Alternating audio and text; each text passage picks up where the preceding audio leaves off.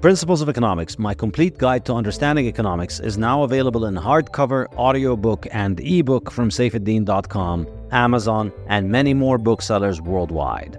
And now I am also teaching a course based on this book on my website, saifedean.com. Principles of Economics will run the whole academic year from September to June and will have a new lecture every 2 weeks, as well as weekly live online discussion seminars open to learners from all over the world and from all walks of life.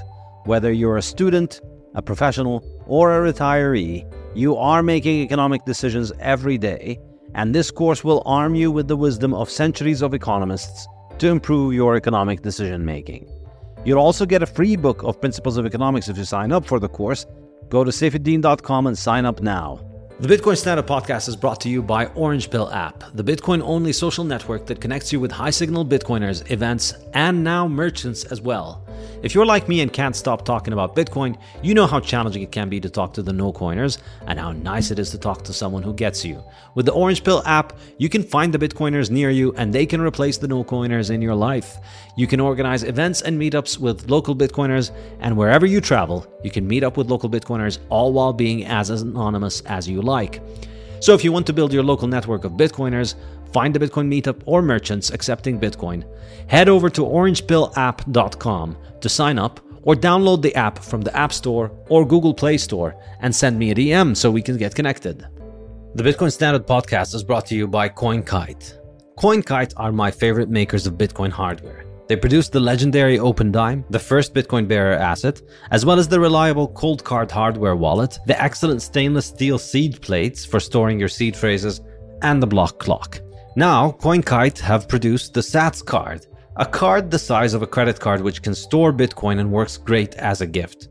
CoinKite have just produced a limited edition gorgeous Bitcoin Standard Sats card, which carries the Bitcoin Standard logo, and you can get it from coinkite.shop/Bitcoin Standard. Use the code Bitcoin Standard to get 5% off your purchase. This podcast is also brought to you by the Bitcoin Way, your professional Bitcoin IT team offering you personalized, secure, and comprehensive solutions for every step along your Bitcoin journey. The Bitcoin Way offer live concierge service to guide you with your Bitcoin cold storage, running your node, privacy best practices, inheritance planning, corporate strategy, and multi-sig solutions. They don't touch your coins, they guide you through the process of acquiring your coins and securing them. If you'd like to make your setup safer and more reliable, book a consult with them and see what they have to suggest. If you want to give someone the gift of Bitcoin, get them this professional service that will ensure they start off knowing exactly how to manage their coins and not lose them. Go to thebitcoinway.com and start Bitcoining more confidently.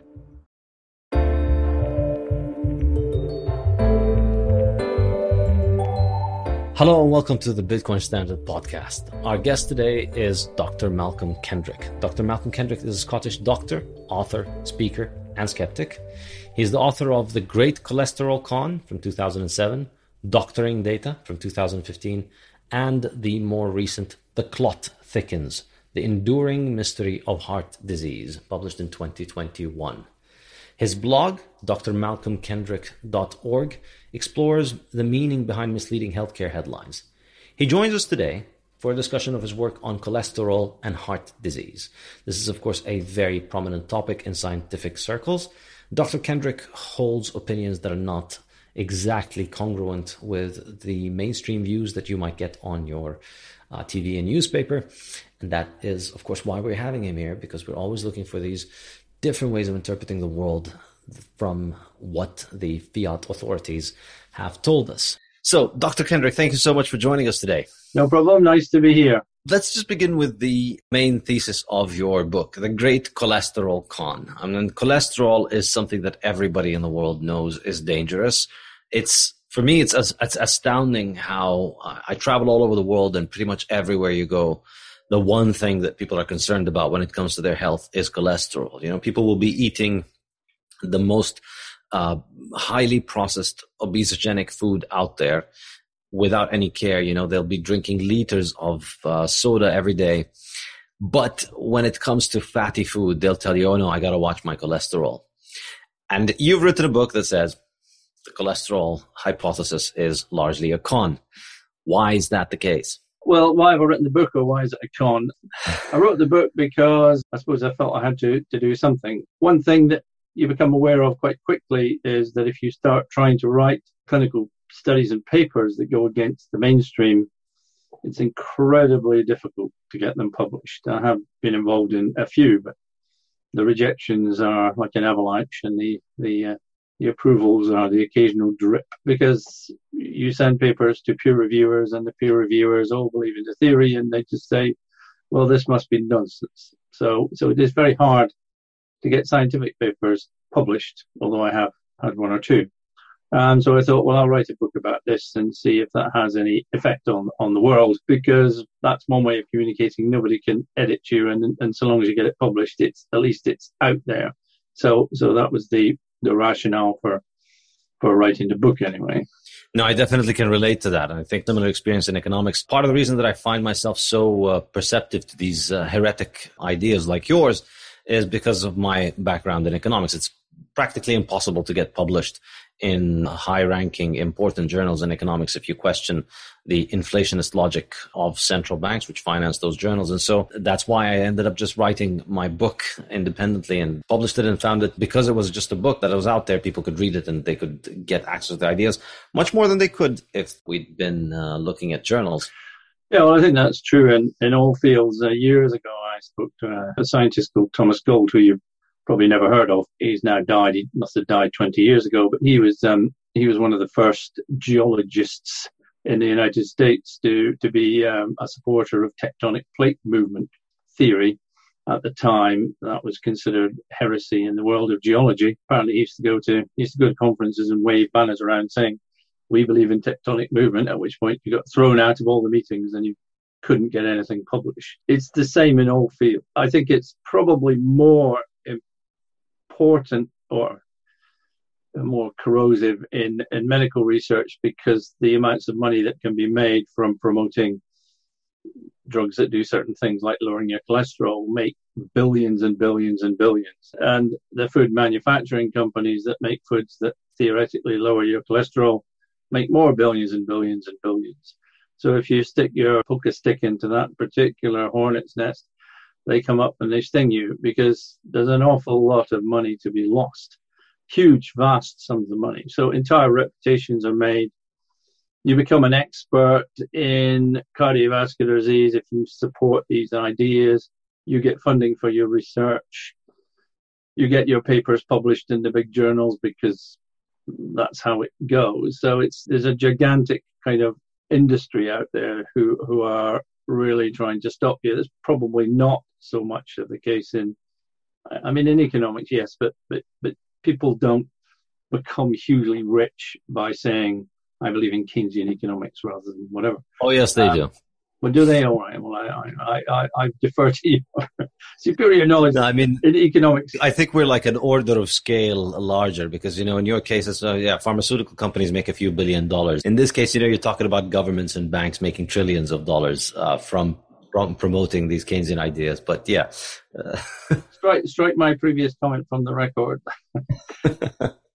But it is, apart from the monetary things, there's also reputations at stake. There's people who've built their entire careers on supporting our point of view. It's extraordinarily difficult for anyone to say, you know what, I've thought about this and I think I've been wrong for the last 40 years and I think you're right. So I'm going to change my mind on this. Words that one doesn't really tend to hear in the world very much. So I think, yes, you are up against a huge thing, whatever that thing is, a huge blob of inertia as much as anything else. So yes, it's not an easy place to be. I think that skeptics, if that's the correct word, from different areas do tend to find each other and seek each other out of it, because it's like, well, I've had exactly the same problem in my field. This is what happens in my field. I'm sure it's been the same throughout history, although I fear that maybe 100 years ago or maybe even more recently, different countries might have had different ideas. So the Germans might have had a different idea than the Russians, had a different idea than the United States, had a different idea than whatever. Where the problem with the way things have gone, there's a globalization of ideas. is that these ideas have sort of taken over everywhere. There isn't a country where there's not an Austrian economic group anymore. There's just a big blob of people who all go around to the same conferences and agree with each other and pat each other on the back and fund each other. And my belief is it's far more difficult today than it ever was to go against the accepted ideas in any field. I don't know how one would ever prove that, but I believe it to be true. No, I agree with you entirely. In my second book, The Fiat Standard, I make the case that fiat money is at the root of this dysfunction. I think throughout history, we know all these examples of scientists who came up with ideas and they were ridiculed and they were fought. And, many times it took many decades or centuries for their ideas to be vindicated. So this isn't by any means a unique 20th century phenomenon. But what I think is unique about the 20th century and the invention of fiat money is that it makes it possible for institutions to be wrong for a very long time. And there's no corrective mechanism because there's no market test. So in a free market where you and everybody else is able to preach and practice whatever they want, you can come up with a theory that says cholesterol is bad. Somebody comes up with a theory that says cholesterol is good. Hospitals are free to experiment with this. People are free to choose which hospital they want to go to, which nutritionist they want to go to.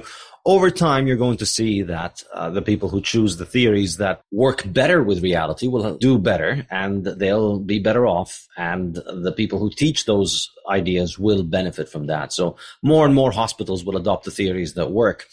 If we had a free market in ideas and a free market in those things. But in the 20th century, because of fiat money, in my opinion, the funding mechanism is no longer based upon the client. It is top-down funding from the money printer.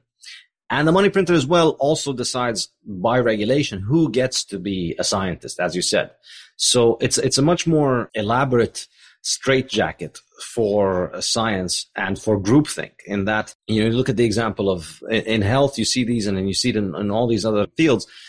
You cannot become a doctor. You lose your license if you tell people. We saw, for instance, what happened to Professor Tim Noakes in South Africa. We see so many professors and doctors who lose their licenses for preaching something that works very well for clients. The reason I think this can survive is that the money printer prevents economic reality from imposing itself. It continues to overrule economic reality. And that's why I love the term you use in your book, an endlessly adaptable hypothesis, which is another way of saying it's really not scientific. It's just a made up excuse. So they have the conclusion, and the conclusion is you need to take the statins, and then they'll just adapt the hypothesis with whatever is needed in order to arrive at that conclusion.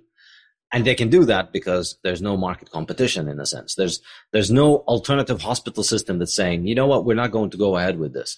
You can't get licensed as a hospital. You can't get licensed as a nutritionist or as a dietitian or as a doctor unless you toe the party line, in fact.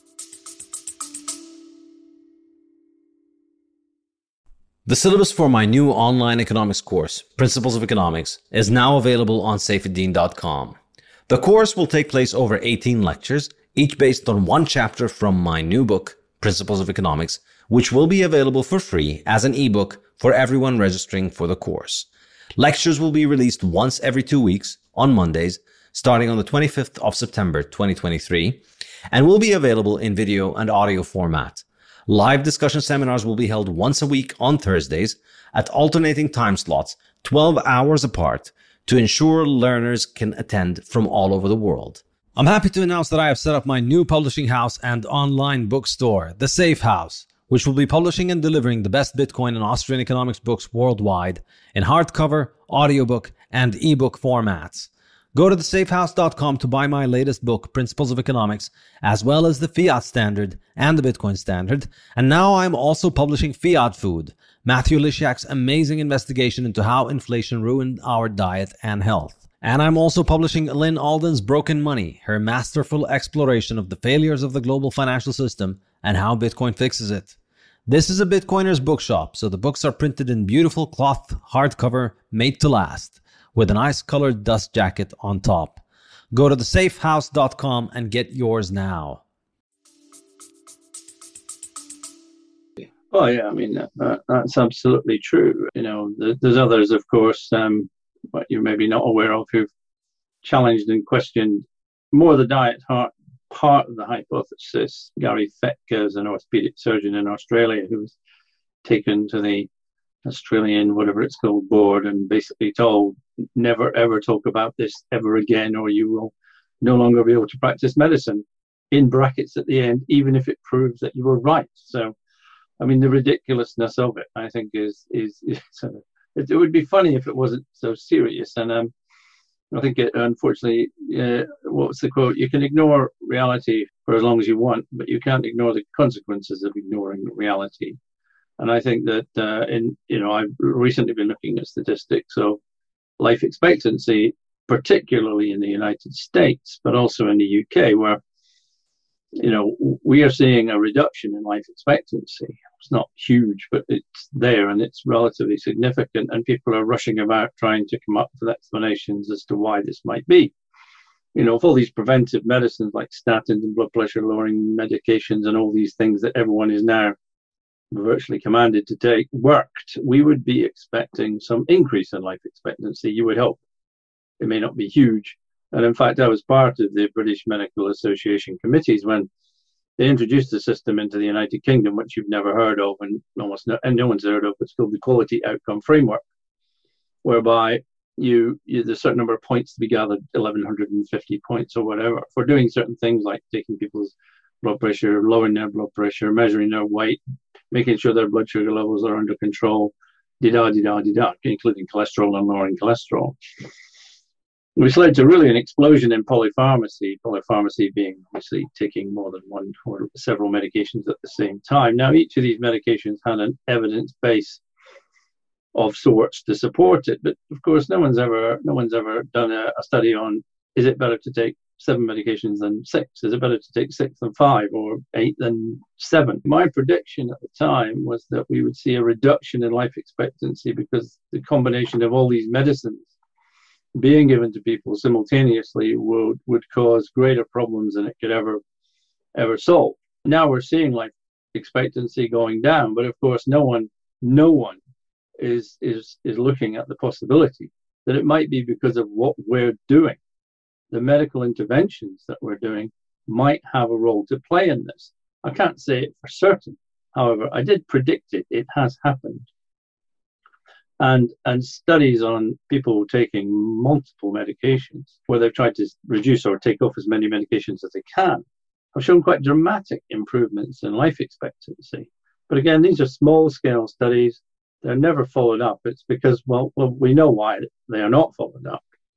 Because then you'd have to turn around and say, you know what, all this stuff about monitoring and measuring and treating, and more drugs being given is having the exact opposite effect to that which we wished it to. And again, quote yourself in a way back at you, this is not an acceptable thing to look at. So no one looks at it. And yet it's incredibly important. I mean, across the world at the moment, we're seeing an increase in overall mortality rates in many, many countries, which can't be explained. And yet these things have to be explained. And the only way you can possibly explain them is to look at things you don't necessarily want to look at. But people are just hiding from what could be causing this. Let's look at everything. Now, there are certain things you can look at, and there are an awful lot of things you are not allowed to look at. You're not even allowed to suggest that we should look at them, because to suggest that we could look at them suggests these things may be a problem. It is. I don't want to get into vaccination, but I'm extremely concerned that we're not looking at this at all at the moment, and yet there is. It should be looked at, if only to dismiss it as a possibility of causing harm. And, the explanations of, well, it can't possibly be causing harm, so we're not looking at it. It becomes very, well, it's anti-science, isn't it? It's not scientific at all. Exactly. It's saying there are certain issues we can't look at, we won't look at, and you're not allowed to look at them. In fact, you're not even allowed to mention them as possibilities. I mean, that's the exact opposite of science, which is where I find myself getting rather worked up at people. Go back to cholesterol. I mean, what did I do? I lived in Scotland. I was brought up in Scotland. Scotland had the highest rate of heart disease in the world when I was at university.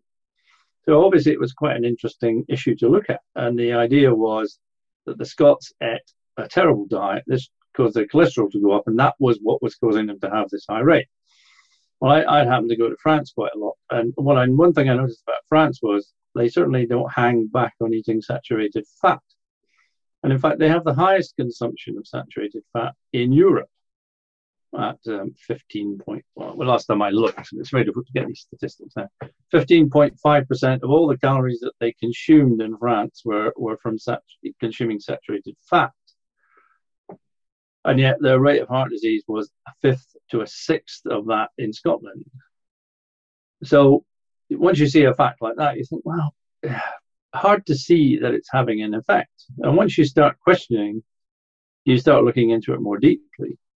And then you have to ask the question, well, the last time that they actually provided these figures was about the year 2008, where the top 5 countries in Europe with saturated fat consumption were, if I can get this right off the top of my head, France, Switzerland, Spain, the UK, and somewhere else I can't remember the name of, with an average intake of about 13%. And if you looked at the 5 countries at the lowest consumption of saturated fat, which was actually at the time Ukraine, Moldova, Russia, somewhere else, the difference in heart disease rates was that the countries that ate the most saturated fat had 5 times less, or 5 times fewer heart disease deaths than the ones that ate the lowest amount of saturated fat. So if there was any correlation, it was the exact opposite way around, and in a very significant manner to what we were told. So once you start reading this, and then you start looking into the mechanisms and the science, you realize this just doesn't work. It's not a hypothesis that works. And yet, people believe it more strongly than they ever have done. I mean, facts like, we hear about eating 5 portions of fruit and vegetables is healthy for you. Now, if you spoke to most people, they would absolutely tell you that this is an absolute fact.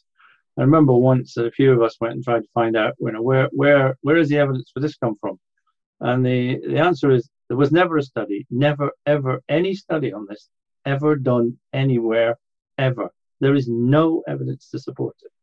And yet it is almost a fact. I don't know what it's like in other countries, but in the UK, this is a fact. And you can't argue against it. And they go, well, you can't. That's just everybody knows this. I realize that everybody knows it. I know everybody knows this fact. But what I'll do is I'll challenge you. I'll give you £1 million. Come up with a study. Find me the study from which this fact emerged. And you will find you can't find it because it doesn't exist. And believe me, lots of us have looked for it and failed. So, I mean, the astonishing thing is how vehemently people support things that they know to be true that just aren't even remotely true. And the problem is, of course, how do you argue against somebody's deeply held belief when their belief is based on nothing at all other than what somebody told them once? And I don't know why humans are so, what the word is? Gullible. Once they've got it stuck in there, I think, the key is it's not told once. I think I heard this somewhere that you need to repeat something to somebody 7 times and then it just sticks and they take it as being true. And so the way that propaganda works is just continuous repetition. So people just believe, 5 rations of fruits and vegetables have to be true, that fat is bad for you, saturated fat is bad for you, CO2 emissions are boiling the oceans. You hear these 7 times on the BBC and then everybody knows. And for me, whenever I hear the term everybody knows, that's a red flag. If somebody has to, if it was true, that they'll tell you, you should do this because of that, because I read it here and I read it there and this is the evidence for it. When you know something that's true, you can explain why you know it. But if you resort to the mental crutch of everybody knows, then it's just propaganda that you read on TV, that you heard on TV in general. And I agree with you. This is why, in the Fiat Standard, my chapter on science is called Fiat Science. And I think the term Fiat Science is very appropriate because on the one hand, it's not just that it's financed by fiat money and that it's, all of these institutions that promote this science are heavily dependent on inflation and government subsidies in order to continue to produce this stuff, but also because the fact that the money comes from above means that the science is not open for questioning. It's not open for the scientific method. It's not open for experimentation. It's just handed down to us by fiat, government agencies and universities and the anointed experts have decided that you should eat 5 fruits and vegetables in a day. And then that's it by fiat. It's by decree. That's what the word fiat means. And that's it. Like, you can't argue with that. Whether it's, climate change, where they tell you it's consensus, that's it. It's consensus. You can't argue. What kind of science is consensus? And whether it's diet and whether it's macroeconomics, everybody knows, everybody agrees, all the experts agree, all your arguments are invalid. That's it. That's all you need to know. Yeah. Well, you say David Attenborough said it, then it's absolutely true, in our country. If he says it, you can't argue with it, because David Attenborough is like the ultimate. I noticed you had trouble working out what to say when you said 5 fruit and vegetables, portions. Because it was my first comment. What is a portion of fruit and vegetables? Is it 5 watermelons or 5 grapes? And then no one can tell you. At the moment you can't get an answer to a very basic question like, what's a portion? People are just talking utter nonsense. When someone say, well, it's 27 grams of this. And the other thing that always amuses me is when people come up with a round figure, because when it comes to cholesterol, it's like, if your cholesterol is greater than 5, it's dangerous. That used to be the case. It's now gone down. But of course, in America, they use different units, milligrams per deciliter rather than millimoles per liter. So in America, it's anything above 200 milligrams per deciliter is dangerous. Well, there's a difference of 0.2 there. And within that 0.2 sits about 5% of the population of these countries. So it's sort of, don't move countries because your cholesterol is okay if you're in America, but you come to Britain, you're going to have to be treated because we use a different unit of measurement than you do. It's like with blood pressure, it's all zeros. It's 120 over 70. It's like, if it was a true measurement, if you really knew where that level was, it would be 126.75 over 73.92 instead of, it's 720 over 70. And it's like with BMIs as well, because I looked at body mass index stuff. And where does the idea that obesity begins at a body mass index of 30 begin? Well, no one knows the answer to that either, but I think I do, in that I read a World Health Organization document from about the year 2000, which is about 600 pages long. And when they come to saying, when do we decide to set these limits, it was the argument for a BMI of 30. The only thing that was stated was, we looked at the inflection on the curve. And that was where it comes from.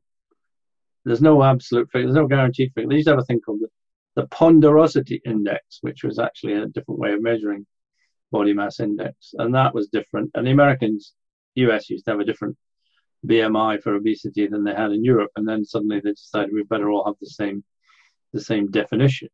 And then they found that populations in what they call from India and Pakistan, what we call South Asians, if their body mass is greater than about 25, they're obese. So actually, being obese is a movable feast. You can be obese with a body mass index of 25.5 in India, but you've got to have it over 30 in the United Kingdom or United States. So when you start coming across this, as you say, it's an endlessly flexible thing. It's endlessly flexed to meet some new piece of data that comes in. But they don't question the hypothesis. They just say the hypothesis is correct. It's just that we need to look at it in a different way. Yeah. And so when you look at cholesterol itself, of course, there's no such thing as cholesterol in the bloodstream. It's carried around in little spheres. When you find it, they used to have a thing. Well, they still do have a thing called total cholesterol, which of course includes all sorts of different lipoproteins. And then they found that some populations with high cholesterols were not having higher rates of heart disease. So they said, it's because they've got a high level of good cholesterol. So we started splitting it into bad cholesterol and good cholesterol. It's like cholesterol is just a molecule. It's exactly the same. Utilizing terms of good and bad, we now have light and fluffy, bad cholesterol. We have bad cholesterol now, and we have bad, good cholesterol. So we have cholesterol, bad cholesterol, good, bad cholesterol, and good, bad, and bad, good cholesterol. So you have every possible version of cholesterol. And the one that was called good, high density lipoprotein, they've recently found in many people having very high levels is bad for you. So instead of saying, well, that hypothesis is complete nonsense. Okay, so I want to get into this in detail, but first, I just want to say the thing with hypotheses, what's amazing is as it is endlessly adaptable. There's just nothing that can falsify it. And one of my favorite tricks that they pull off in fiat science is the idea of a paradox. So whenever you get a piece of data that clearly contradicts your theory, a scientist says, all right, this thing falsifies that. And you only need one sunrise from the west to falsify all of our views of astronomy. If the sun rises from the west one day, then everything that we know about astronomy is wrong. You can't just say, oh, well, that's a paradox. Why is it that on this Monday it rose from the west? No, you have to investigate and you have to come up with a theory that fits all of these observations. But as you said, the French paradox is well known in nutrition. So this falsifies everything we say, but we're just going to call it a paradox and continue to believe what we do, right? I know. Well, I always love it when if a scientific paper has an explanation of or for in its title, it's a complete crock, if you like. It's just people saying, well, it's basically trying to explain a paradox away. Yeah. Why do the French have eat so much saturated fat and the lowest rate of heart disease measurable in Europe for the last 50 years? Well, at one time they had a time lag hypothesis, which was that it actually takes 40 years of eating saturated fat for it to cause a problem. And the French haven't been eating as much saturated fat as, say, in England, which is complete rubbish. But anyway, that paper was published in 2002. So now 20 years later, it's now 60 years. And how long have you got to eat saturated fat for before it's going to show some impact on heart disease? We've now had 60 years. When it's beyond the average lifespan of the human race, maybe you'll accept that it's got nothing to do with it at all. But they won't. They just move on. They just say, oh well, it's other things. You can never ever get hold of them and get them to admit any scientific hypothesis is about predictive ability. And if you can't predict what's going to happen even remotely with your hypothesis, it's wrong. And so the cholesterol hypothesis fails here, there, and in fact everywhere. And some of the most ruthless promoters of the cholesterol hypothesis in the UK are the Oxford teams of researchers who set up a thing called the UK Biobank, which you may or may not have heard of. They're gathering data from not everybody in Britain, but it's hundreds of thousands and thousands of people. And from time to time, they look at this database. It contains stuff from all over the country. And they looked at causes of cardiovascular disease. What were the most important triggers for mortality from cardiovascular disease? And they came up with smoking, surprise, surprise. A high sugar level, diabetes, surprise, surprise. Some of the usual suspects. But when they looked at cholesterol and the impact of a 1 millimole per liter decrease or increase on your risk of cardiovascular disease, what they found was in this study that the risk of your cholesterol going up by 1 millimole per liter of cholesterol was 1. Not even 0.99, not 1.01, it was 1. In other words, it made absolutely no difference to your risk of dying of heart disease, having a higher cholesterol level. And the paper itself that this was published in didn't even mention this fact. The only way you could find this out was by looking into the tables and data that hardly anyone ever looks into. And yet, despite that, they still tell you that it's the most important single causal factor for heart disease. Their own researchers disproved their own hypothesis, and they don't even mention it. So they come up with other nonsense things called Mendelian randomization. I don't know if you've come across this as absolute. It's just a way of, we have an expression which I like to use called bullshit baffles brains. Mendelian randomization is the biggest load of bullshit ever, because they can't find a gene that is actually associated with heart disease. They've never found one. They admit that there's no such thing. And yet they continue to say that Mendelian randomization proves X, Y, or Z. And the only reason they get away with it is no one understands what they're talking about. And unless you read the papers in incredible detail to find the fatal flaw, because the statistics is fine. So, once you've made the assumptions that are incorrect, that they can't sustain, the statistical analysis works pretty well. But we now have a situation where you can be told that you have familial hypercholesterolemia, which is having a raised LDL, bad cholesterol level. But you don't actually have to have a raised LDL level to be diagnosed with it, because they can prove genetically that you've got it, even if you haven't got it. I mean, there is no end to the unbelievable ridiculousness of the ridiculousness. But you can't debate this stuff, because if you try and sort of write a paper about it, it just gets rejected. If you try and pin these people down, you can't have an argument with them, you know. If you simply try and ask the question of how is it that the genetics are responsible, when 100 years ago, all of our ancestors didn't have those diseases, and now everybody has those diseases. So how did those genes skip all of our ancestors and come and hit us now? But these explanations of genetics are just very popular, because you can't argue with them. You don't understand genes. Nobody knows how to get into the genes and play around with them. Somebody tells you, oh yeah, you have a gene. Well, how do I know?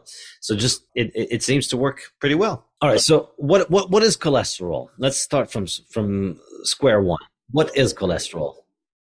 Cholesterol is a chemical, C25H46O23, I think it is. Cholesterol is the basis of many steroid hormones in your body. It's the basic structure of it is 4 hydrocarbon rings with a chain attached to the end of it, which is a very common fuel used by the body for all sorts of things. You can find it in animal foods. If you eat animals, or if you're carnivore, you will eat a certain amount of cholesterol, because it's part of all of our cells. Every cell contains quite a lot of cholesterol, and it's present in our body, if you like, in various different functions. Our own liver manufactures about 5 grams of cholesterol each day, because the body needs it for various important functions. It makes up the synapses in our brain. So the highest concentration of cholesterol in the body is actually in the nerve cells and the neurons and the synapses in our brain. That's one of its functions. It's really important in maintaining the structure of all cell membranes, and allows them to function properly. It allows nerve impulses to be transported along the cells, and essentially without it, your brain doesn't work, and they've proven that with animal experiments. It's also made into various hormones like testosterone and estrogen and progesterone and cortisol and whatever by the body. And these hormones all use the basic structure of cholesterol to work. So it's not found in plants, because plants have a thing called a sterol or a stanol, which is very, very similar to cholesterol. It has a different bending structure at the end of it, which gives cells in plants their more rigid structure. So a stanol or a sterol creates what they call a cell wall, and that's why cells in trees or whatever are quite hard or harder. So if you take a stanol or a sterol in things like Benecol, you're absorbing that rather than cholesterol, which is why your cholesterol goes down. But what you're doing is you're putting a plant sterol into the place where cholesterol maybe should be. And there is some evidence that is not a very good thing to do in humans, because we're not designed to be full of stanols and sterols. We're designed to be full of cholesterol. Cholesterol is actually a stanol. It's just a sterol. It's just a different version of it. So the cholesterol molecule itself is this thing that has myriad functions in the human body. And the reason why we're worried about it is not, well, who knows for sure why we're worried about it, is that the liver produces cholesterol. Cholesterol, like all fats, is insoluble in blood. So if it just was pushed out of the liver into the bloodstream, it would just clump together and get jammed up, and it wouldn't work at all. It couldn't be transported.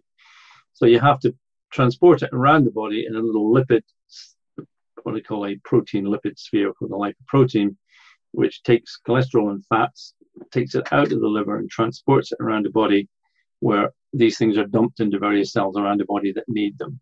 And then it comes back to the liver. It goes out as a thing called VLDL, which is a triglyceride, a big lipoprotein. It shrinks down in size to become an LDL, and the LDL is then removed from the circulation by the liver, and the various parts of the LDL are remanufactured to make more what they call VLDLs. So there's a kind of circulation going on. VLDL made in the liver transports fat and cholesterol around the body, comes back to the liver where it's reabsorbed. A certain amount of the cholesterol is also absorbed by cells that need it. So it's a kind of transportation system for fats and cholesterol that we're talking about. And the one that we're worried about, or the mainstream is worried about, is the LDL, the low density lipoprotein. Essentially, they're called different densities because a very low density lipoprotein is less dense, obviously. it becomes an intermediate density lipoprotein. It becomes an LDL, which is more dense. HDLs are the one that's high density lipoproteins are the ones that are theoretically take cholesterol back from various tissues where it's needed to take it back to the liver. That's a very simplistic way of looking at it. We try to keep it simple. So it's the one that we're worried about, the one we call cholesterol or have called cholesterol, is LDL, low density lipoprotein, and that's the one that all the medications are designed to lower. So your statins lower that, and the new ones called incretins and whatever, they lower it. And there's other things, new bempedoic acid, and everyone's been trying to lower it for years and years. The first cholesterol lowerers were things called fibrates, which were horrible things that basically stopped you absorbing cholesterol and fat, and that all went straight through instead. And there have been a few other ones that have sort of arrived and not done very much at all. Ezetimibe is another one. So there's all these drugs that keep getting thrown into the market to lower low density lipoprotein, not cholesterol. That's what's being lowered. Does that sort of make sense? Or, yeah. So that's the bad one that everybody is worried about. What's the mechanism that the mainstream view suggests is implicated in the move from cholesterol to destroying your health? How does that work? Why is this thing that your body makes somehow deadly for you? Yeah, well, it's the theory is that if you have a higher concentration, more of it is absorbed into your arteries, goes into your arteries, where it clumps together and gradually forms thickenings that narrow your arteries down, and eventually the artery is very narrow, the blood supply can't get through, it might jam up completely with a blood clot, and that's the basic mechanism for a heart attack or a stroke. So LDL is higher, it gets absorbed into the artery wall, where it builds up into these what they call plaques, thickenings in your arteries, and that's the underlying thing. I mean, I agree with the existence of atherosclerotic plaques and narrowing of arteries. That exists. The hypothesis really came about because when they first looked at atherosclerotic plaques many, many years ago, they found they had a lot of cholesterol in them. So they had a high concentration of cholesterol. So what people said is, well, where's the cholesterol coming from? Well, the answer is it must be coming from the bloodstream, and therefore a raised level of cholesterol, although it is not cholesterol in the bloodstream, is causing the thickenings and narrowings, because where else would the cholesterol have come from? How could it be there if it wasn't coming out of the bloodstream? So that was the reasoning that started it all off, if you like. From there, the whole thing has sort of sustained itself for the last God knows how many years. You can sort of see why people might arrive at this kind of conclusion, not necessarily nefarious. It's not like people are out there deliberately lying. It's just that the way that they look at the world is that you want to establish a mechanism where you find one culprit that you can fix with a pill. That's just how the medical mind of the 20th century has functioned. And that's been something that's been institutionalized into medicine throughout the 20th century. Primarily, I would say, if we look at the role that the Rockefellers and the modern they played with modern medical education at the beginning of the 20th century, the American foundations and the American medical association, they moved toward the idea that, look, we've discovered these amazing chemicals, petroleum essentially, and all of its derivative products, and we can make anything we want in whatever properties that we want from it. And so therefore, we can fix all of diseases. And indeed, this has given us an astonishingly high number of medical products and pills and so on, that you can see why, that engineering mindset that built the world's hydrocarbon infrastructure around petroleum, which truly transformed the world. And arguably, incidentally, I believe it was hydrocarbon infrastructure that gave us all of the improvements in global health. Primarily, not so much medicines, the sanitation and the ability to heat our homes, to have hot running water and all of those things. These were far more influential on our health probably than any one individual medicine. But if you had this massive success, you can see why you would project it onto the human body as well. So in the same way that we can design engineering systems to solve problems with sewage, we can solve problems with the human body. We figure out this is the thing. Then we figure out what chemical can take that thing down, and then we do it. And it's very easy to make that mistake when you come at the world from that kind of perspective. And the disaster is it's very difficult to snap out of that mistake, because essentially the feedback mechanism of the real world, which is markets and prices and signals, price signals that tell you whether what you're doing is good or bad, that's essentially undercut in this kind of fiat top-down world of medicine. So why would you say then this is wrong? What is your objection to this theory? Well, first of all, I like to go down to basics with things as I get down to what's actually going to happen. I mean, the first question you've got to ask is why would an LDL molecule, out of all the things that are floating around in the blood, be the one that just happens to leak into the artery walls? There's millions of other molecules out there, many of which are much smaller. What's unique about this? There is no explanation for it. The other one of the key problems that I started with looking at is this happens in arteries, which are, of course, the blood vessels want to come out of your heart, and you've got the big artery, and then the arteries split down like branches on a tree. The pressure in these arteries is much higher. Then the blood turns itself round through capillaries and comes back to the heart through veins. You never get atherosclerotic plaques in veins. That doesn't exist. Yet the level of LDL is precisely the same. The blood vessel wall is precisely the same thing.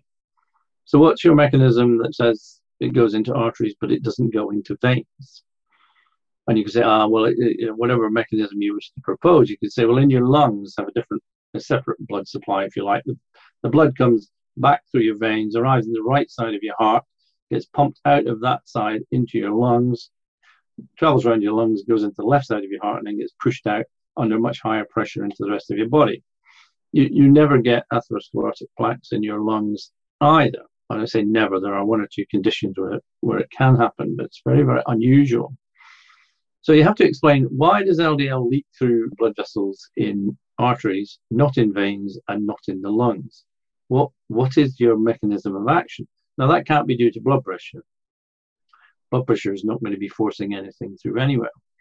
And then you start looking at it in more detail. You say, well, your arteries are lined with, if you like, endothelial cells, a bit like wall tiles, obviously more complicated than a wall tile. Well, you have to get the LDL through the wall tile into the artery wall.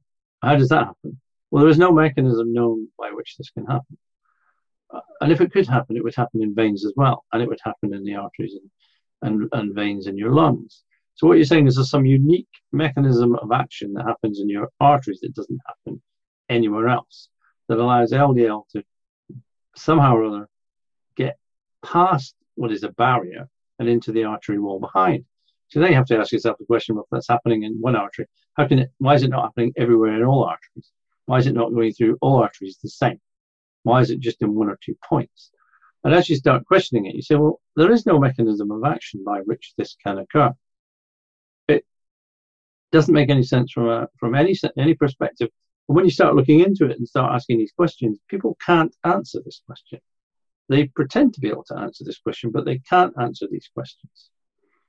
And then you look more clearly and say, well, look at this cholesterol that's in these plaques. Where does it come from?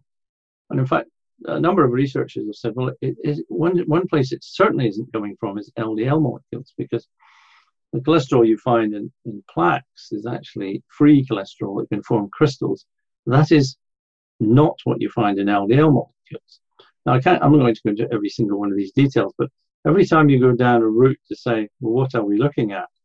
You find that it cannot be explained by this hypothesis. Equally, we find that as people get older, having a lower cholesterol level means you're more likely to die from cardiovascular disease than having a higher LDL cholesterol level.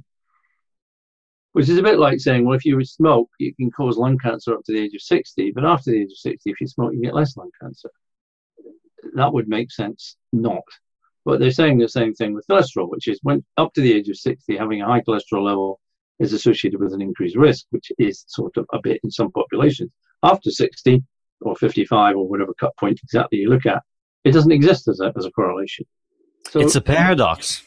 Oh, well, it's a paradox.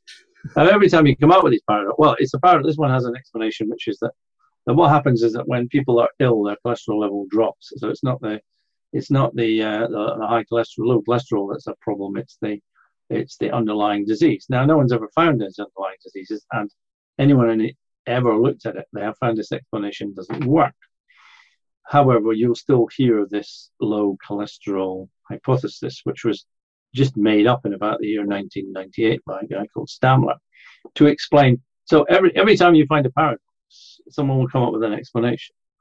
And in fact, it was Popper who first recognized what they call the ad hoc hypothesis. Here is something that is not fitted by your hypothesis. Oh, well, here's the explanation. So, and you can keep doing this. Really, you can keep doing this forever. The problem is at a certain point, your paradoxes start tripping over other paradoxes until they meet in the middle and you don't have an answer. But no one wants to use that level of logic. So, the concept is they thought they were looking at cholesterol in plaques, and they were. But actually within LDL, just to get slightly more scientific, LDL carries cholesterol as what they call a cholesterol ester. It's attached to a saturated fat. So cholesterol is not free. Chemically, it's bound to a fatty acid. That makes a cholesterol ester. That's what LDL has within it. Now, that form of cholesterol attached to a fatty acid cannot be free, what they call free cholesterol, and cannot make cholesterol crystals, is what you quite often find in atherosclerotic plaques. The only place that free cholesterol in sufficient quantities to make cholesterol crystals exists is within the cell membranes of red blood cells, erythrocytes. And red blood cells, if you like, are also lipoproteins. They just have a really high concentration of free cholesterol in them because that allows them to shuttle oxygen and carbon dioxide. Very complicated, but that's the only place you're going to find this. So when you find cholesterol crystals, which you find in almost all plaques to some degree, the one place that cannot have come from is an LDL molecule. Where it must have come from is a red blood cell. So where do red blood cells, how do they get into the artery wall? No one says, well, if your red blood cell count is high, you get atherosclerosis. This isn't even a remotely accepted hypothesis. So you have to ask the question, how does a red blood cell get into the artery wall? And if you can answer that, then you're starting to move towards the true answers of what causes heart disease. And people just don't even look at this. It's like, oh, well, we find cholesterol crystals, but that's a later thing. And it is like listening.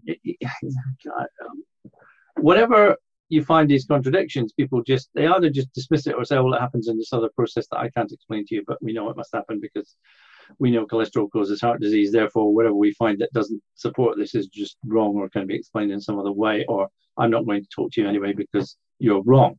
That's about the level of argument you get. But like your thing is, as everybody knows, well, I would say the science is settled. That's my version of it. If anyone tells me the science is settled, I said, anyone who makes that statement, by definition, should remove themselves from ever calling themselves a scientist. Because if the science is never settled, no one can ever settle it. It's always up for grabs. And some things might be a bit more certain than other things. But one thing I do know for sure is science ain't ever settled. So your comment, if everybody knows, mine is always the science is settled. And you get that one a lot about global warming, for instance. The science is settled. They said, right, you're not a scientist, so I'm not listening to you about anything scientific ever again. Go away. Until you accept that as Feynman said, Richard Feynman, science is the knowledge that experts can be wrong.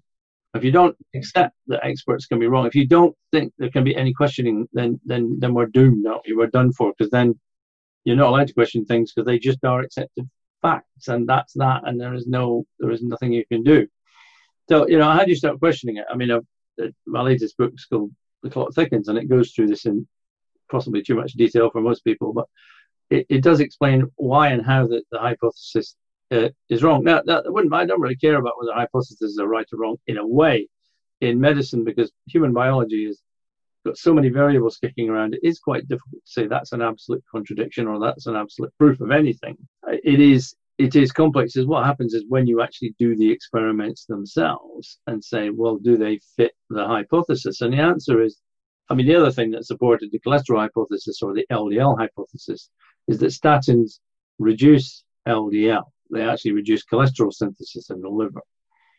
they reduce cholesterol synthesis in the liver. They reduce the amount of cholesterol being shunted out by the liver. Because of that, the liver then has to draw more in, and the LDL level falls because it needs more cholesterol to be coming back at it.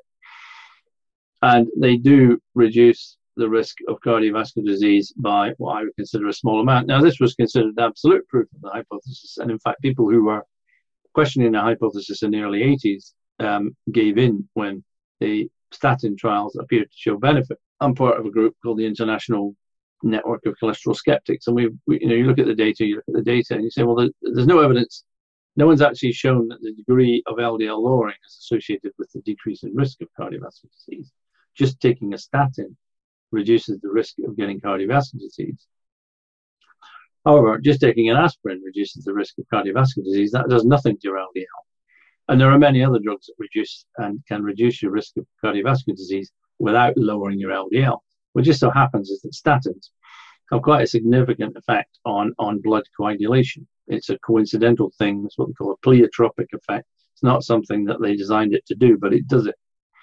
Statins also lower blood pressure, in part through the same mechanism. So they have, in fact, the last time I looked, I came across 43 what they call pleiotropic mechanisms of statins that could and I believe do explain how they've shown some benefits, because there's been plenty of other drugs that have lowered LDL to the same degree as statins and have had no impact on cardiovascular disease. The reason you have never heard of them is because obviously they didn't launch. There were drugs which were designed to increase HDL and lower LDL. They were called trapibs, or toricetrapib and evacetrapib, and there's 4 of them. The latest one of them lowered LDL by about 40%, which is more than most statins. It raised HDL by 150%, which LDL being good cholesterol. So you're expected to see some pretty major benefits from this. Nothing happened at all. There was no impact on cardiovascular disease. Pharmaceutical companies spent about 15 billion researching these drugs. They all failed to show any benefit whatsoever. And then they all, obviously, at that point, died a death. Now, you don't hear of these because they didn't launch and no one made much noise about them. Surprise, surprise. But there have been plenty of others that have lowered LDL and total cholesterol and have had no impact. These don't get talked about. So they contradict, as you say, it only takes the sun to rise in the wrong way around. I'm forgetting which way it rises now. For rise in the west. It's rising, it sets in the west. It only takes the sun to rise in the west once, and your hypothesis is a crock. And when you have 4 sunrises in the west, then you've definitely got a real problem in your hands. Then you've just got 4 paradoxes. Well, 4 easily explained, because they did. Well, the explanation is, they did other things that raised the level of heart disease by the same amount as they would have been lowering it. So that's why they didn't work. You could just use the same argument the other way around about statins, and they said, it had nothing to do with it only lowering it. It was the other things they did that had an impact on cardiovascular disease.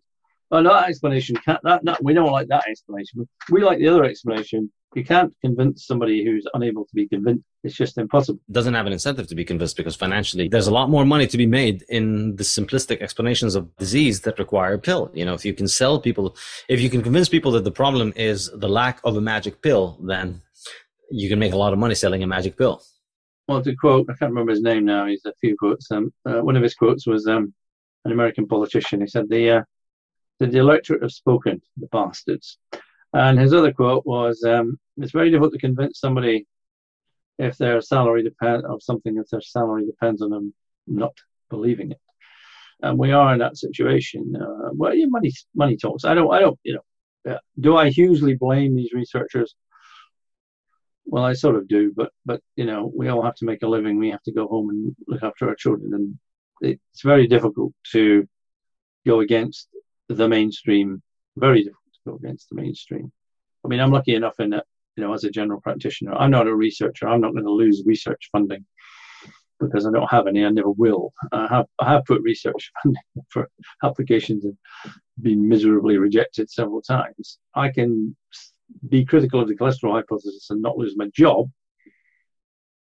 I can't be critical of anything to do with vaccination, or I will lose my job. So I tend don't jinx it. Oh, you keep quiet. Well, yeah. Well, if I lose my job, I'll lose my job. I've reached an age where I'm not bothered about it. But equally, if you go too far and you upset people too much, you're not going to get it's a hard one, isn't it? If you really just say you're all talking rubbish and really go at them, maybe you have more chance of winning eventually if you're relatively calm and quiet. Oh, quiet's not the right word about it. Then people might listen. Oh, that sounds like a reasonable guy. He sounds quite reasonable. Always what he's saying sounds quite reasonable. So, I don't know how strongly you attack things that are wrong, and whether a full frontal head-on attack is a better way, or trying to just get people to shift. Have you thought about this? Have you thought about this? The reason I wrote my latest book, The Great Clot Thickens, is because just attacking the cholesterol hypothesis seems to get nowhere. But it seems to just reform itself and grow stronger. So I thought, well, part of the reason for that is my metaphor was it was like blowing up a planet and then wondering why every time you blow it up, it just coalesces again. It's because there's nowhere else for the matter to go, if you like. Whereas at least if you can say, well, here's another way of looking at heart disease, this actually fits the facts somewhat better, or hopefully fits the facts, all the facts, then maybe people's thinking can move across to this, because it's something positive rather than a negative all the time, which you're wrong. This is rubbish. It's nonsense. It doesn't make any sense to say, actually, and here's another idea, by the way. Here's a different way of looking at it. And I think that makes more sense. And I think if you look at it, you may find it does make more sense. And therefore, it's somewhere else for you to go. Now, I don't expect any of the experts currently, the high-level key opinion leaders, to pay any attention to it. But I'm kind of hopeful maybe that some younger doctors or some younger researchers might say, you know what, I think that does make more sense. So I'm going to have a look at it. So that's sort of where I am at the moment, if you like. So I agree with you entirely. And, I like to keep drawing analogy to economic. Before Bitcoin came along, this was kind of what proper economists or Austrian school economists would say, that they're just constantly out there telling people, no, you're wrong. You shouldn't do this way. You should do it that way. And with Bitcoin, it's entirely refreshing that you don't have to convince them that they're wrong. You can just show them that this does it better. Yes. This is just better money. So what is your explanation for heart disease? Why does heart disease come along if it's not cholesterol? Right, well, I like to be suitably modest in saying that my explanation for heart disease was first proposed in 1852, also in Austria. So it's the place that all good ideas come from. Karl von Rokitansky, a researcher, looked at plaques in arteries and said, what I'm looking at here are blood clots, or the remnants of blood clots metamorphosing into different structure. Obviously, if you damage the body, it starts off, you get a cut in your arm, it starts off as a cut. Well, it will gradually heal together, but then you'll get a line of calcification and all sorts of things. It will look completely different than it did the moment you cut it. So what he said was, I'm just looking at blood clots here. And so his hypothesis was that atherosclerotic plaques are the remnants of blood clots in various stages of repair and metamorphosis. And in fact, it was a German, obviously, because we don't like the German scientists. They're far too certain. But it was actually Virchow, who's a very famous German scientist and a very famous and brilliant man. But he said, well, then, how does a blood clot get inside the artery wall? Now, I did talk about there's a lining to all arteries and blood vessels called the endothelium, which is a single cell, a bit like a wall tile.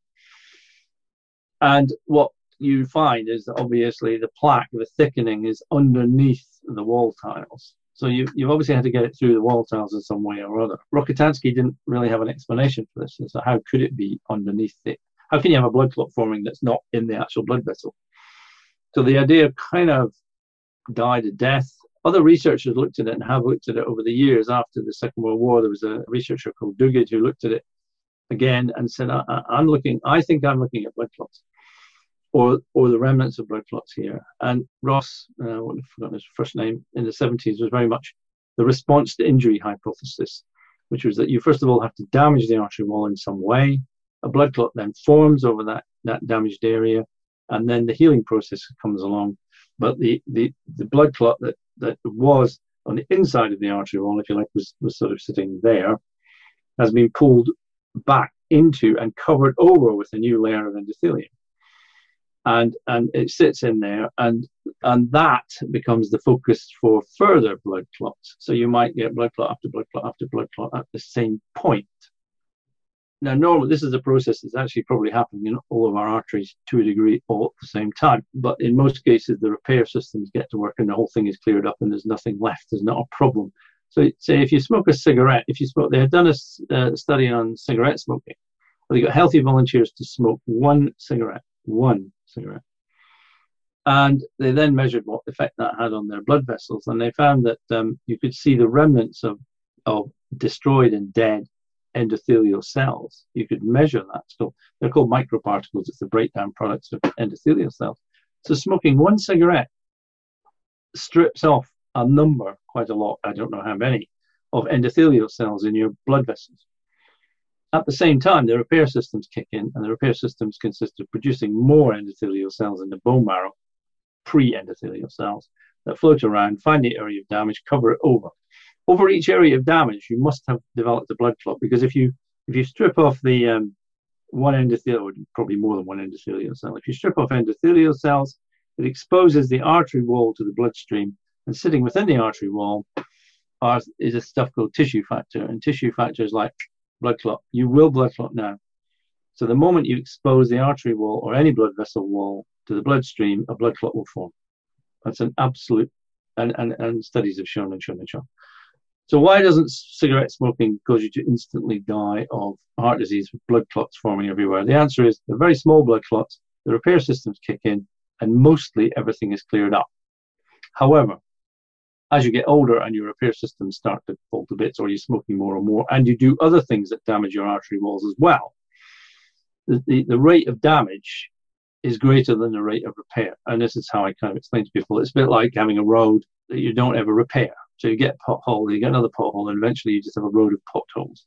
So the repair systems have to come along and get rid of these areas of damage, which they do a good job of. But it comes a point where they can't do enough repair. And this is the reason why plaques only happen in arteries.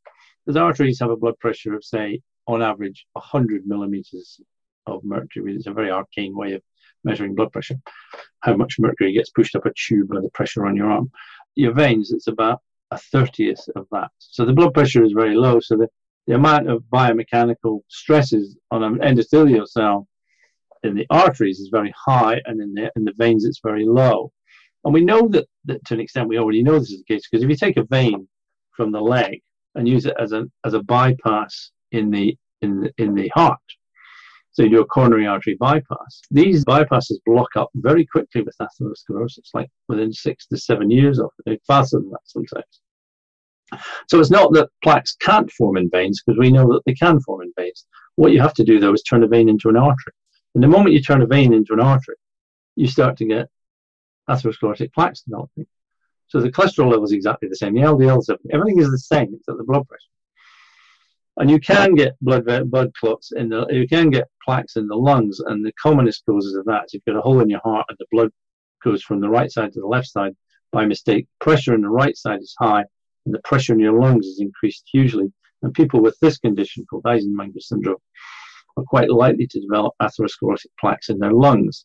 So there's nothing structurally or biochemically different from the lungs and the veins and the arteries. It's purely the amount of biomechanical stress that they are under.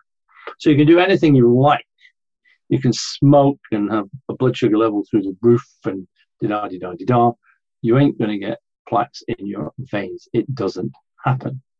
So what's the difference? The difference is the blood pressure. Why is the blood pressure different? Because obviously there's an awful lot more stress. I sometimes liken it to a vein is a bit like when the Nile reaches the Nile Delta and it's moving, the river's moving very slowly and sluggishly. Whereas if you go up, well, probably not the Nile, but if you go upstream in most rivers, you reach a point where you've got white water tumbling through the rocks, and the biomechanical stress is much higher.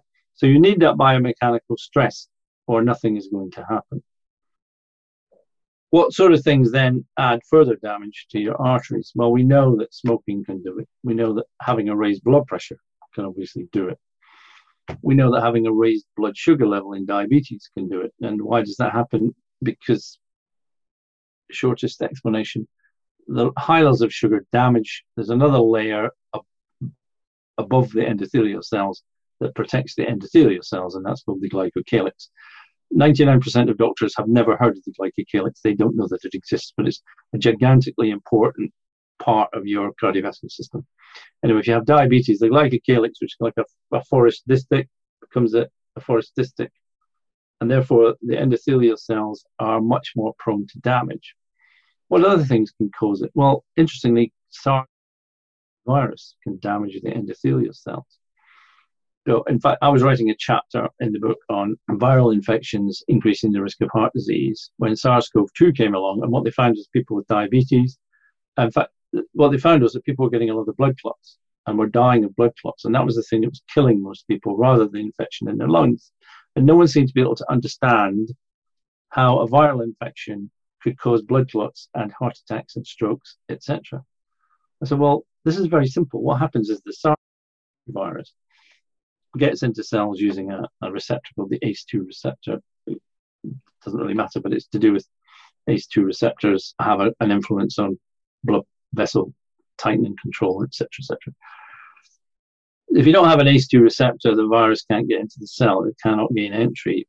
And the highest concentration of ACE2 receptors are A in the lungs and B in the blood vessels. So the SARS-CoV-2 is getting into endothelial cells around the body. It's growing inside them. It multiplies inside them. It bursts out and it kills the endothelial cells. Well, once you start blowing up endothelial cells around your body, you're going to get blood clots forming rapidly all around your body. Those blood clots can become severe enough to cause heart attacks and strokes. There's another condition I was actually writing about. It's called Kawasaki's disease, which you've never heard of, or you may have heard of. And Kawasaki's disease is a disease whereby you get a vasculitis. In other words, inflammation in your blood vessels, mainly in children, probably viral, although no one's ever identified what the viral virus might be. Now, in Kawasaki's disease, you get a vasculitis, and you get blood clotting. And in vasculitis, you get severe damage to your arteries as well, such that in the 6 to 10 years following Kawasaki's disease, your risk of dying of a heart attack, and you have quite a low risk at this age, is increased 50-fold, 50 times 50. So I was looking at this, and then SARS-CoV-2 came along, and I said, well, what we're looking at here is exactly the same thing. It's the vasculitis. The endothelial cells are being damaged. You're getting blood clots. You're getting heart attacks. You're getting strokes. Big surprise. Made worse if you've got diabetes, because of diabetes, the raised blood sugar level damages your arteries. So the hypothesis begins to make sense, if you like, from that point of view. And you can look at all sorts of things where you say, well, how does this cause it? How does that cause it? I look at one of the commonest reasons for young men having premature heart disease, plaques and heart attacks, is using cocaine. And the reason why cocaine, well, the question is, if you snort cocaine, the septum in your nose disintegrates and falls out. That's one of the things that people know about it. So you ask the question, why does the septum of your nose disintegrate when you take cocaine? It's because it causes an enormously potent damage to your blood vessels, the vasculitis, if you like, in the blood vessels in your nose. So your nose septum dies and falls out. So you say, well, it's doing that to your nose. Imagine what it's doing to your arteries around your heart. Well, it does. It causes this damage and inflammation to your blood vessels in your heart and everywhere else around your body. And the risk of dying of a heart attack within 1 hour of taking cocaine is increased 30-fold versus other people. And young male and female, presumably, I haven't really looked at it so much, cocaine users have got severe atherosclerosis all around their body, despite having no other risk factors. So you say to people, well, okay, well, so you've got SARS-CoV-2, you've got Kawasaki's disease, you've got cocaine use, you've got diabetes, you've got raised blood pressure, you've got all the things that we know increase the risk of heart disease. And they all have one thing in common, which is that they damage the endothelial cells, especially in your arteries, because they're under extreme stress. And then you have the blood clot forms, and then the blood clot's absorbed into the artery wall. And then because it's happening rapidly, there's no time for this to recover before the next blood clot comes along. And then a plaque begins to form and grow and thicken, and that is what heart disease is. It's all the same process. Does that make sense to you? Very much so, yes, absolutely. I think it makes a lot more sense. Good, bad, good cholesterol having an insane dance with one another, which, can only magically be fixed by the world's most profitable drug, coincidentally. Well, it used to be that when the new drugs coming along, the injectables, PCSK9s, Yes. which inhibit a gene that stops the LDL receptors from being recycled, and it just allows this receptor in cells to be sent back to the surface. So they pull more LDL out of the bloodstream, and the LDL level drops more than with statins. The only there's two problems with them. One is they haven't been found to reduce overall mortality or cardiovascular mortality. The other problem with them is they cost about 100 times as much as statins. My calculation on PCSK9 inhibitors, which no one's ever heard of, but don't worry, they're being used, is that if everybody in the UK swapped from taking a statin to a PCSK9 inhibitor, it would cost £90 billion a year. And that is the UK alone. So that would be 5/6 of the entire cost of the NHS spent on one medication that does absolutely no good to anybody. But there we are. So yes, the ideas that I've suggested here are not new. They've been around for 150 years. They've been pushed quite hard by various people over the years. No one's ever heard of them. And it sounds, when I say it to people, they say this sounds preposterous. And I go, well, give me a chance. I'll explain it to you. You will understand it. I said, give me a risk. Give me something that I happen to be looking at. You may have heard of it, SLE, lupus. I don't know if you've heard of it. It's a condition that's quite rare, but it affects women more than men. And women with lupus, young women with lupus, have an increased risk of dying of cardiovascular disease, which is, and this is almost my favorite, although it's a bizarre thing to be your favorite statistic, have an increased risk of cardiovascular disease of 5,000%. 5,000%. That figure is less scary than you might think, because young women don't have a huge risk of heart disease. So 5,000% increase doesn't mean they're all going to die within the next 3 weeks. But that when you've got a risk that is that high, I mean, if you look at I've gone back in history and looked at, what is the increased risk of having a high LDL level? And even the most sort of positive papers are coming up with an increased risk of 15% or 12%. So this is just nothing. I can find you a condition that raises your risk of heart disease by 5,000%. When you're looking at a risk like that, you're looking at causes. I mean, real proper causes, not pretend causes. So if you can't explain why SLE, systemic lupus erythematosus, increases the risk of heart disease by 5,000% when it has no effect on LDL or any of your other standard risk factors, you don't have an explanation, do you? You have something here. This is the sun rotating 5,000 times a day from the west. You've got to explain stuff like this, or you don't have an explanation. And they can't, and they don't, and they just sort of ignore it.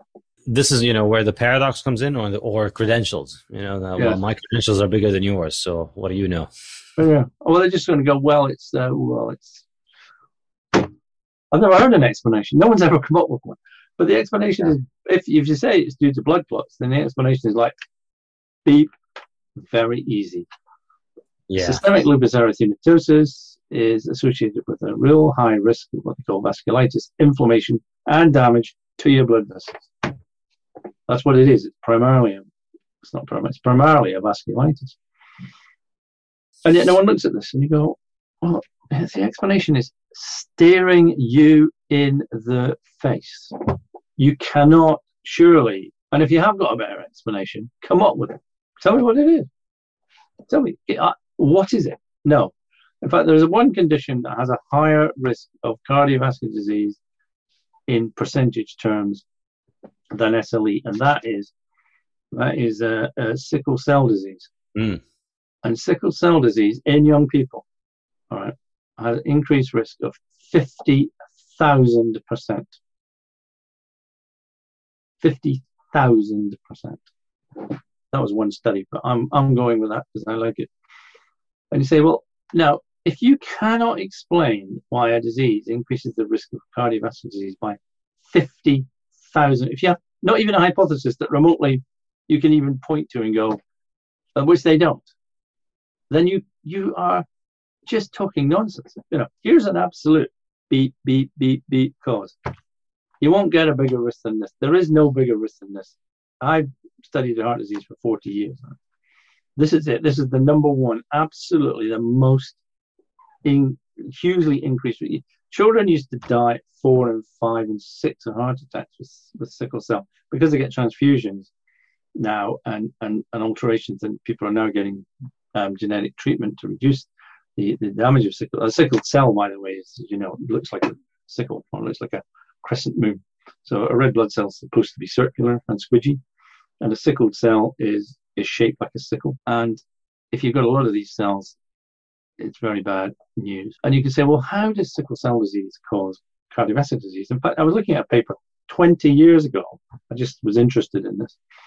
And it didn't dawn on me then. I was saying, well, if you've got a round, squidgy red blood cell going through your blood vessels, it's probably not going to do much damage. But if you have a very sharp, pointy, rigid red blood cell battering through your arteries, then it's going to be crashing up against the lining of your arteries and stripping it off day after day.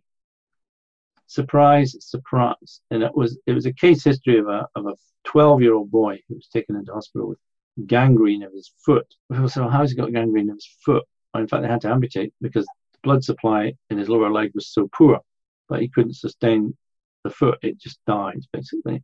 And then they did some scans on him and found that every single artery in his body was riddled with what they call calcified atherosclerosis. In other words, that's the sort of thing you might see in an 85 or 90-year-old. That level of calcification happens after damage has happened to the body. It's one of the things the body does with damage. It calcifies it. So this 12-year-old boy, now his brother died age 5 of a stroke because he had sickle cell as well. And every single artery in his body was riddled with plaques and atherosclerosis. No other risk factors. Nothing. And they say, well, here's an explanation. The explanation, and the people who did this case study actually said the reason why is because of the rigid sickled cells in his bloodstream damaging his artery walls and causing atherosclerosis. They wrote that 20 years ago. And I didn't read the paper properly at the time, but I went back to it and you've seen it. You know what's happening here. You know exactly what's happening here. Why didn't you make any more noise? Why didn't you jump up and down and go, hey guys, we have the answer? Because the cholesterol hypothesis is so powerful that no one dares say, we know something completely different. Now, we've seen it. We've written papers about this. This is the thing, right? SLE, this is the thing. Condition called Hughes disease, antiphospholipid syndrome. There's a condition called antiphospholipid syndrome. Your cell membranes are primarily made of phospholipids, which is basically 2 layers of lipids that join together. And they're called phospholipids because of phosphate end and a lipid end. Antiphospholipid syndrome is where the body decides to attack phospholipids, which is obviously not a good idea because every cell in your body is made of phospholipids. And so antiphospholipid syndrome is actually closely associated with systemic lupus erythematosus as well. So what happens is that the immune system starts attacking endothelial cells. It starts damaging them. And people with this Hughes syndrome, EPS, antiphospholipid syndrome, they die young of heart attacks and strokes. The risk is gigantic.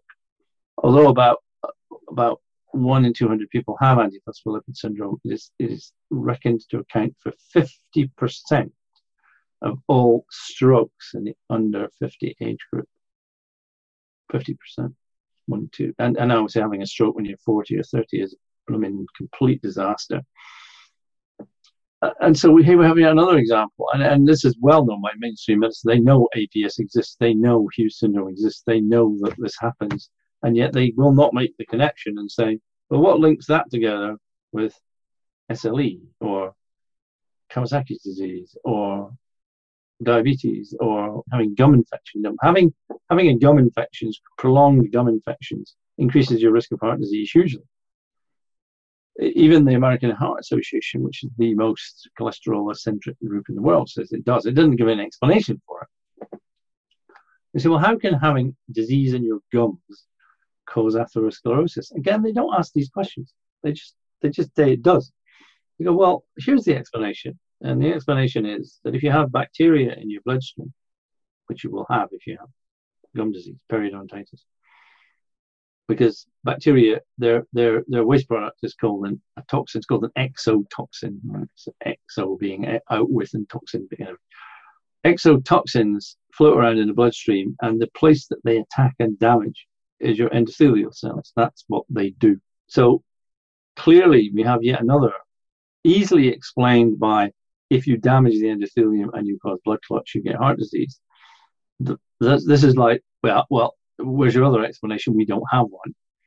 It's just a fact. So they're saying is, in the end, about medicine is that it doesn't matter what your hypothesis is. Do the facts fit? Does the evidence fit? So this alternative explanation is, well, all the facts fit. Actually, you can't find a fact that doesn't fit, and it explains it in this way. But if you are stuck with the cholesterol hypothesis, you just can't believe it. You can't believe it because that means you got one or the other. If you explain, if you accept this is wrong, right? That's it. So if we accept your theory, and I must confess, I mean, I find it extremely compelling. I find it far more compelling than diet heart hypothesis and the cholesterol LDL story. So if we accept this, what are the implications? How do you protect yourself from heart disease then? You don't smoke, obviously. What are the common, on what they call a population level, what are the commonest causes of heart disease? Probably having a raised blood sugar level or diabetes is possibly your number one. So you should probably avoid, at that point, eating carbohydrates and start eating a high-fat diet, because then your blood sugar level will drop. And you may even reverse your type 2 diabetes. And again, the problem with the cholesterol hypothesis, the diet heart hypothesis, is it's all linked together. So it's like you eat saturated fat, it raises your cholesterol, you die of heart disease. So if you then come along and say, well, no part of that is correct, but however, what you should be doing is eating saturated fat, then you're attacking the whole hypothesis right at its very root. So you start that and everyone just goes, shut up. So you eat a high-fat diet, and that will protect your cardiovascular system if you have diabetes, type 2 diabetes. You exercise, because that actually has very beneficial effects on cardiovascular health, the health of your endothelial cells, etc. One of the ones, another of my great sort of contradiction ones, is you go out and you get sunlight, because sunshine increases a substance called nitric oxide. And nitric oxide is the single most potent endothelial strengthening and healthing, if you like, substance in the body. Nitric oxide is like the magic molecule. And sunlight increases nitric oxide synthesis. It does all sorts of other things as well. Sunshine is incredibly beneficial to people. We're advised to stay out of the sun, but a study done in Sweden looked at women who sunbathed a lot. They had 5 quintiles of it. Women who sunbathed a lot, women who sunbathed quite a lot, women who sunbathed an average amount, and towards women who effectively avoided the sun. And what they found was that women who avoided the sun had a risk of premature early mortality or increased mortality, which was equivalent to if they had smoked 20 cigarettes a day. So avoiding the sun in this study was just the most damaging thing that you could do to yourself. And yet we are told again and again to stay out of the sun. It is another of the nonsense things, but it's, in my opinion, go out, walk in the sun, get outside. These things all are very beneficial to your cardiovascular system. Unfortunately, I have no patented, wonderful, magical device of anything that does this. It's all like basic stuff.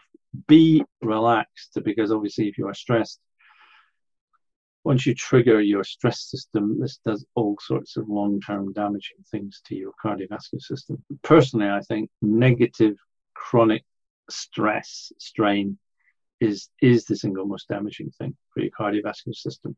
The people in the world who are the most stressed or under strain are people with schizophrenia. They are so stressed that you can actually measure changes in their brain, in their stress system. The reason why they died, they'd commit suicide, obviously, which is one example of how stressed they are. But after that, they basically just die of cardiovascular disease.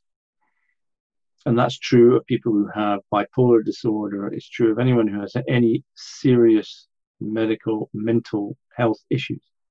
PTSD, for instance, huge increase in the risk of cardiovascular disease, anxiety, depression. In fact, there's something I tell people, they never believe it, but it happens to be true, is if you become severely depressed, really very badly depressed, you can become diabetic. It can actually cause type 2 diabetes. And there was a condition in the First World War where they looked at men who'd got what we would now probably call PTSD, and they found that they actually, in this condition, these men would actually show sugar in their urine. They would become what are called glycosuria. They would develop glycosuria due to mental stress. So, because the hormones, the underlying nervous system changes are directly antagonistic to insulin in many sites. So if you raise stress hormone levels and then trigger the neurohormonal system, you can become diabetic. Someone had a question about stress. I think they're asking that question. Yes, Peter wanted to ask you about stress. Yeah, one of the things I found very interesting, Malcolm, in your book was in the final chapter, you talked about this issue of stress, but then you outlined different categories of stress and explained that there are certain kinds of activity, like having a disagreeable boss, that are bad for your health and are stressful, but other kinds of stress, like passing an exam and succeeding, those are good for your health. So I just wondered if you could explain to us what the physiological mechanism is through which those kinds of stress have different impacts on the body. Yes. I say it's complicated. I think that I would break it down as, if you have a form of stress that you can control to a degree, then it's not getting at you all the time. So if you have, say, a bullying boss, it's something that's just there constantly, chronically, all the time. You never can get rid of it. If you're studying for an exam, for example, and then there's a sense of achievement at the end of it, so it has a defined endpoint. If you're constantly studying for an exam and you never passed it, it would be the same sort of stress as if you like, having the bullying boss syndrome. So it's the chronic negative stress. It's almost like an attitude of mind as much as anything else. They used to, at some point, called it prime ministerial stress versus filing clerk stress. So prime minister can be under a hugely stressful situation, but they also feel at some point they can say, look, I've had enough of this. I'm going to the pub, or I'm going out for a walk. They are in control. It appears to be a loss of control.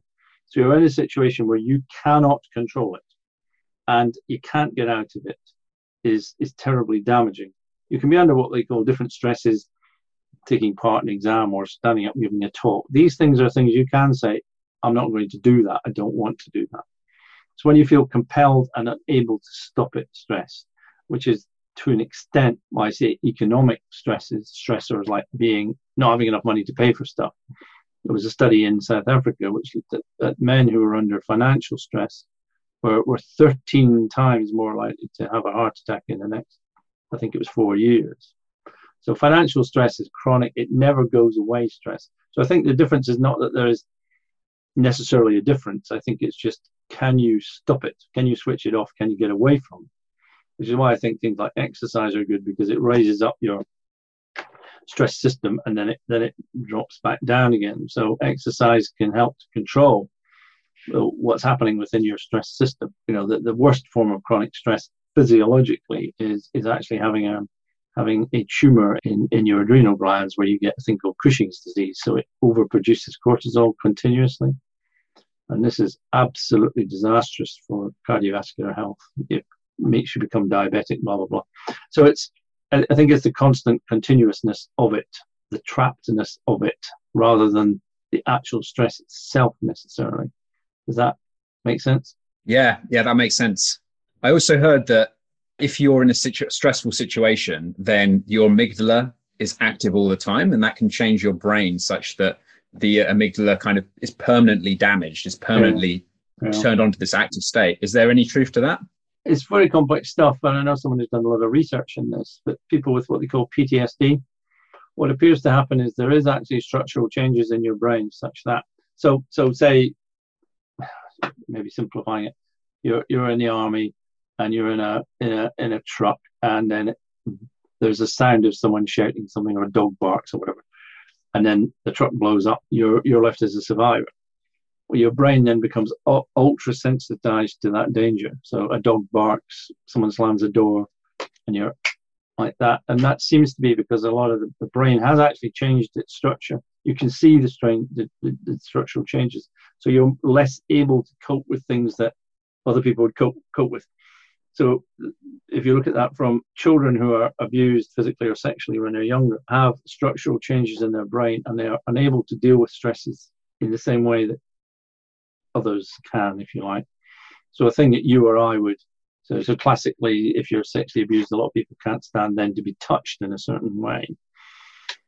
And if they're touched, it creates a terrifically powerful kind of negative reaction in them, and that triggers the whole system off. So such people are super sensitized, and there are structural differences. You can see structural differences in the brains of schizophrenics, really quite major and significant increases in the volume of certain parts of the brain and decreases in others. So it's there, it's real, it can be seen, real and physical changes. Which way round that happens for sure is not entirely certain, but those changes are there, and once they're there, you kind of got them.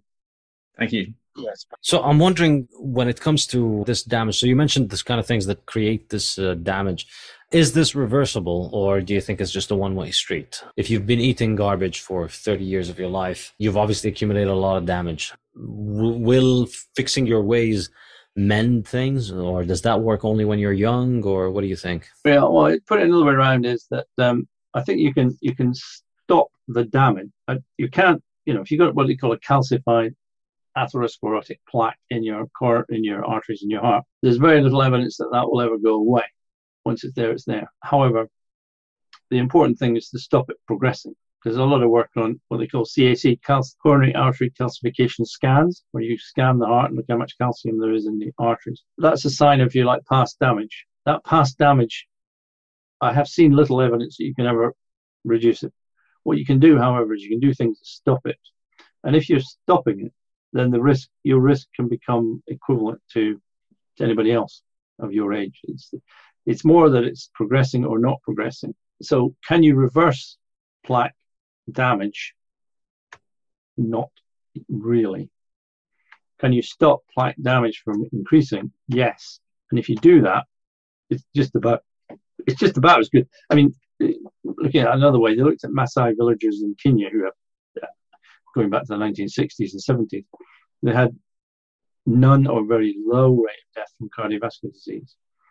And then they looked at their arteries and found there was actually quite a lot of calcium in their arteries. They were not perfect arteries, completely clear. They had calcification, but they didn't die of cardiovascular disease. So it depends. There's some other factors going on here. If you can get, if you like, alterations in death. If you do very heavy exercises, ultramarathon runners, etc., have got pretty knackered coronary arteries when you look at them. But then they are also not likely to die of cardiovascular disease. So they're getting this damage, but other things are protecting them. It does not reverse, but so long as you're doing all the other things right, it's less of an issue. It's the final thing that will kill you is the final blood clot, the one that blocks the artery completely.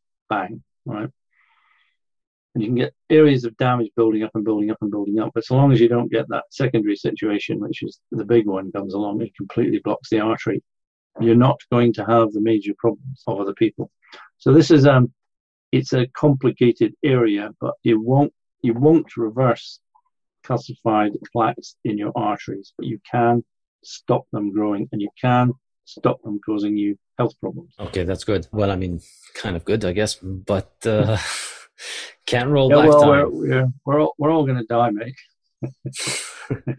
Yeah, can't stop that one. Can't stop that one from happening. But what you can reduce risks. Yes, these there are beneficial things to do. I've been looking at ways of measuring glycocalyx health, which is obviously potentially a much more immediate way of saying, because if you do a calcium scan, then to an extent you've got to wait a year before you do another one. Otherwise, you're not going to see any meaningful difference in it. You don't really know if you're doing the right things or not right away. Whereas you can measure the glycocalyx, this forest of glycoproteins that protects the endothelium beneath. You can measure this. It can be measured. It can be measured in real time. And in fact, it's still in a kind of research phase for most people. You get a device, you stick it under the tongue. It looks at the very small blood vessels, the capillaries. It looks at the speed that red blood cells go through. It looks at the thickness of the glycocalyx. And it's used in sepsis monitoring now. Sepsis, as you may know, is we get blood infection. A bacteria gets into your bloodstream. And when that happens, the bacteria release toxins, exotoxins into your bloodstream. They damage the blood vessels. This causes blood clotting all around your body. It's called disseminated intravascular coagulation. That's the thing that kills you. You can monitor the thickness of the glycocalyx, and if you have a thicker glycocalyx, you are more likely to survive. The thinner your glycocalyx is, the less likely you are to survive. And if it's thinning down on you, it's a really bad sign. So the research evidence is not, it hasn't been long enough and enough people to look at, but I do believe that if you measure the glycocalyx and you can see it thickening and improving, then you're doing good things. I mean, even in the very short term, if you give someone a glucose drink and their blood sugar level goes up, you can see in real time the glycocalyx shrinking. And then afterwards it comes back up again. It repairs it can repair itself quite quickly. So I think that this is potentially where the most interesting research is going to be, is measuring in real time the health of your glycocalyx, because if that is healthy, your endothelium is being protected and things are going well. If that's thinned, you're in potential trouble. So I think that will be a very interesting area. And what do you think about fasting? Do you think fasting can protect or improve? I do think fasting is a good idea. If in that we have to give our body a chance to reset. And I think one of the big problems we have is people eating all the time. Well, they're eating. People were actually told to snack regularly, weren't they, at one time? I don't know if this is still wild advice, but actually, yes, we are. I think we're physiologically designed, probably because we couldn't find enough food in the past at times, to starve. And I think it does help to reset things. Obviously, your blood sugar level will go down. You'll not be in a constantly fed stroke, overfed state. So your physiology has a chance to get itself into a better shape. So I think, the idea of whether you have to have like a 5-day fast or a 2-day fast or whatever, or whether you just have, you eat at 8 o'clock at night and then you don't eat anything until 6 o'clock the next evening or whatever. I can't see the data clearly enough to say that one is definitely superior to the other, but I would definitely recommend having periods during the day where you don't eat. Yeah. Let's get back to statins then. What is assessment of statins? I know you're a big fan. Joking, no. Well, I mean, what I say to people is they have shown some benefits in what they call secondary prevention. Secondary prevention means you've already had a heart attack or a stroke or diagnosed heart disease. In other words, basically you're high risk. The benefits in primary prevention, in other words, you don't have pre-existing heart disease, are vanishingly small, really, such that I personally don't think they're worth it. I think that a lot of studies have shown really no. In primary prevention, there was a bunch of studies that came out that showed there was some reduction in cardiovascular disease deaths, sort of maybe, but no one had ever shown there was any benefit in overall mortality, which is the main reason why you want to take a drug. Is it going to actually make you live any longer? Because otherwise, what's the point? So the primary prevention studies showed no benefit until there was one that came out in 2008 called the Jupiter study, which was a really, really dodgy study, in my opinion, in that the reduction in overall mortality was actually in cancer mortality in a statin. And that's what pushed the overall mortality benefits into statistical significance. There was no benefit on cardiovascular mortality. No other study has ever shown cancer benefit from taking statins. So when you get one study showing this, you shouldn't at that point say, aha, it works.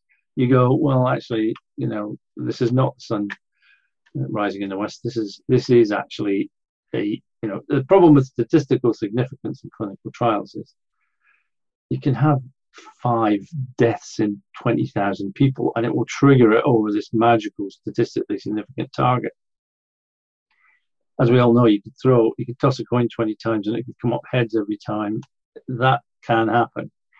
So when you get 20 trials showing nothing and one trial showing something, what you say is, well, I think I'll go with the 19 that showed nothing and I'll ignore the 20th one unless we get another 20 trials showing some benefit. No other benefit shown. So I would say in primary prevention, the benefit is slight to potentially non-existent. In secondary prevention, there is some benefit. Is it significant enough? I mean, I've written a lot, and I've written papers, and I've written papers with other people talking about the difference between relative and absolute risk, which no one can ever understand. But in clinical trials, they look at relative risks. So the relative risk can say there's a 20% reduction in the risk of heart disease if you take a statin for 5 years, blah, blah, blah. And that sounds quite impressive, or it could be 30% sometimes. But actually, what's the difference in real terms, in absolute terms? What we're talking about in general is a maximum of a reduction of about 1% in absolute mortality over 5 years in the clinical studies.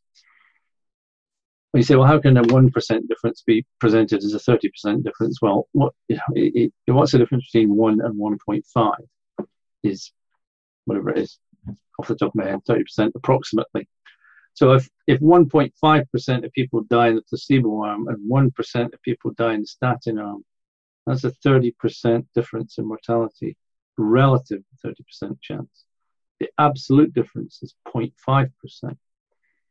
And yet the 30% difference is the one that they trumpet. The 0.5% they keep completely silent about. But the 0.5% is all that matters. Someone said, if you don't know what the absolute difference is, the relative difference in risk is meaningless. So if you have something that kills 50% of people and you reduce the risk by 30%, that's pretty significant. If you have something that kills 1 in 10,000 people and it reduces it by 2, or 1, so it's reduced it from 1 in 10,000 to, do it the other way around. It's 1 in 20,000. Yeah, to 20,000. Well, that can be presented as a 50% improvement or a 1 in 10,000% improvement. Well, that's basically noise. Well, it is noise, and that's the level that we're at with these drugs. I sometimes see people say, oh, well, this study was too small to prove anything.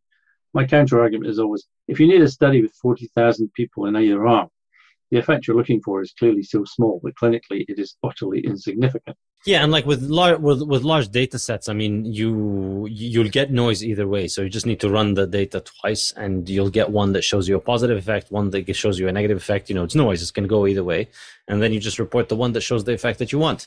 Well, the other thing that happened in statin trials was that up to the year 2004 or 5, basically, if you were going to run a trial, you didn't need to say how many people were on either side of it, what were the outcomes you were looking for, or really anything. You just went, it's been successful. After 2005, you had to say, these are the statistical things we're looking at, these are the outcomes we're looking at, this is what we're trying to do, and here's the trial protocol is set out, and you can see it on clinicaltrials.gov. You still don't show the raw data. We just have to take the pharmaceutical company's own word for it. Well, absolutely. And that opens another gigantic can of worms. I mean, there is one organization in the world in Oxford that says they have all the raw data. We have it. You can't see it. No one else is allowed to look at it. By the way, we say that statins are wonderful. Can I have a look at your data? Nope. You can't see it. The towers. I mean, that is the opposite of science, isn't it? I mean, validation is absolutely key. And these people won't let anybody else see the data on statins. It's just ridiculous. It's completely inexcusable. And the facade they put around it that, it has to be viewed by the experts and it needs to be peer reviewed and all that stuff. It's all just so that they could, have the freedom to treat the data as they like. It's transparent. Oh, yeah, well, you may have heard of the Cochrane collaboration, or you may not have, but whilst they're not perfect, they are at least free from commercial enterprises. The Cochrane collaboration under John Wright tried to send a researcher to Oxford to look at the data on adverse effects, and basically they were told, we're not going to show it to you, get stuff, off you go. I mean, if you want to show it to the Cochrane collaboration, it's like, anyway, it is again, it's a different way. It's the opposite of science. We won't let anybody else see what we're doing, but we're going to tell you what we've found, and you can't look at it yourselves because what? It's commercially sensitive. Well, it can't be commercially sensitive because there's not a single statin that remains in patent. These drugs are way off patent now. So why are you still keeping this data, from everybody? Well, the reason is either there's only one group of people who've got a big enough brain to understand it, or you're hiding shit. Yeah. I think I believe number two. I'll go for number two. You're hiding shit. If people aren't smart enough to understand this, give them the data and let them figure out on their own that they're not smart enough to understand it. There's no reason why you should hide it from them unless you have something to hide. Exactly.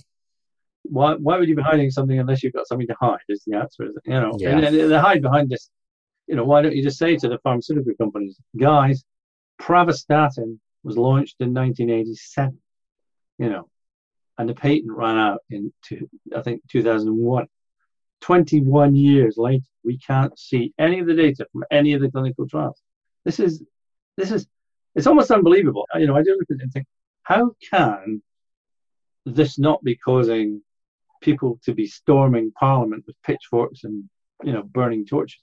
We must see the data, but no one seems to be remotely concerned about this. So if the patent has run out, so this would make a lot more sense if the drugs were still under patent, because there's a lot of money to be made. But if the patent has run out, then anyone can manufacture them generically. Well, and they do. And they do. There's no statin left in patent. So the last one ran out about 7 years ago. Why is it such a sacred cow of modern medicine that they need to keep giving it to you if they can't even make money off of it? Well, the answer is either it's because there's some explanation to do with something or other, or they're hiding stuff. I guess it's to hide the fact that they made a lot of money when the scientific evidence did not suggest that this was. There is another longer, slightly more complicated explanation, which is the one I'm currently going on. Is that if the data shows that actually they didn't really work, or that the reduction in LDL was nothing to do with any benefit they caused, they do make a lot of money now out of the latest generation of cholesterol lowering agents. Now, if you look at the statin data and say, well, actually, this disproves, there are those of us who think the data actually disproves the LDL hypothesis.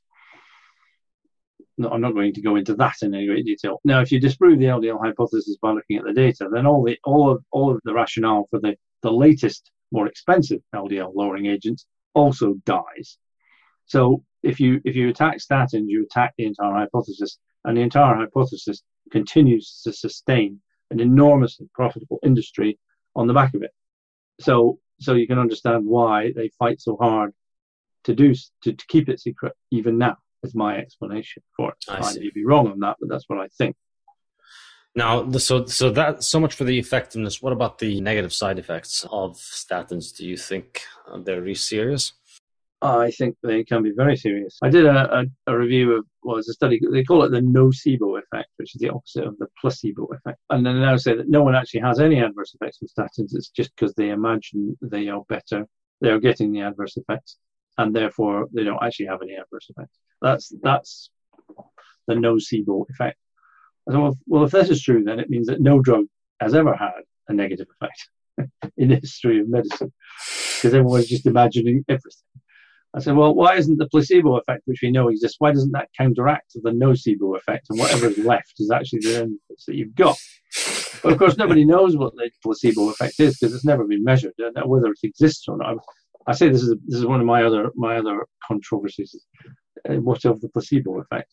We should surely know by now what the placebo effect is, since we've done all these hundreds of trials. It should have been quite clear if there is an effect, how big it is, and then we could control for this in further studies and forget using placebos, because we know all the adverse effects that placebos can cause. We ask 500 questions of people in clinical trials. Have you had headaches? Do you sneeze more? Do you go to the toilet more? Have you had stomachache? Blah, blah, blah. They ask hundreds of questions. Right? I don't know if they're all the same questions. I don't know if they are the same questions. Yeah, but by now we should know that when you give somebody a placebo, 3% of them get stomach problems, 5% of them get a headache, 8% of them, I don't know, get depressed. These data should be consistent for placebo use. One of the reasons it isn't consistent is because we don't know what goes into placebos. And this is something most people don't even are blissfully unaware of, is that there is no requirement and no one does tell you what's in a placebo. It's supposed to be an inert pill. But it's actually sugar. Well, it's not sugar. It's a completely different thing. So I've heard that it was sugar, right? Well, that's what you're told, right? Well, sugar is nasty enough. Well, it is, but it's not going to cause you to say I've got a stomach ache and a horrible bitter. I'm not so sure. Actually, this is something I've always been a little bit skeptical about. I'm a carnivore. I eat only meat. I haven't had sugar practically in 7 years. I eat meat. I drink water. So I'm very, very sensitive to sugar. If I had a tiny small pill of sugar, which for most people is indetectable because they eat large quantities of sugar every day and like all their food is heavily laced with sugars, that's considered, you could think of it as a placebo and they think that it doesn't affect them. But I can feel if I had a tiny little amount of sugar, I will feel it. And it will it will trigger the sugar addiction cycle where, you get a high and then you get a low and then you want more sugar. And so I wonder if a big part of the reason that drugs do well in trials is that the alternatives, they're being measured against a placebo that is essentially highly addictive and toxic to human beings, which is sugar. Even if we take it in very small doses, it's still helping you get into the sugar addiction mode, making you, it likely contributes, even though it itself might be a tiny little addition to your sugar consumption, it likely helps you eat a little bit more because it adds more sugar to you. I'm going to give you another explanation, which I know to be true. They put quite noxious substances into placebos in order to mimic the noxious effects of the medications. Interesting. So they do that. And in one of the HPV studies, they deliberately put quite horrible stuff into the placebo. And they said that that's so that it didn't interfere with the reporting of the study.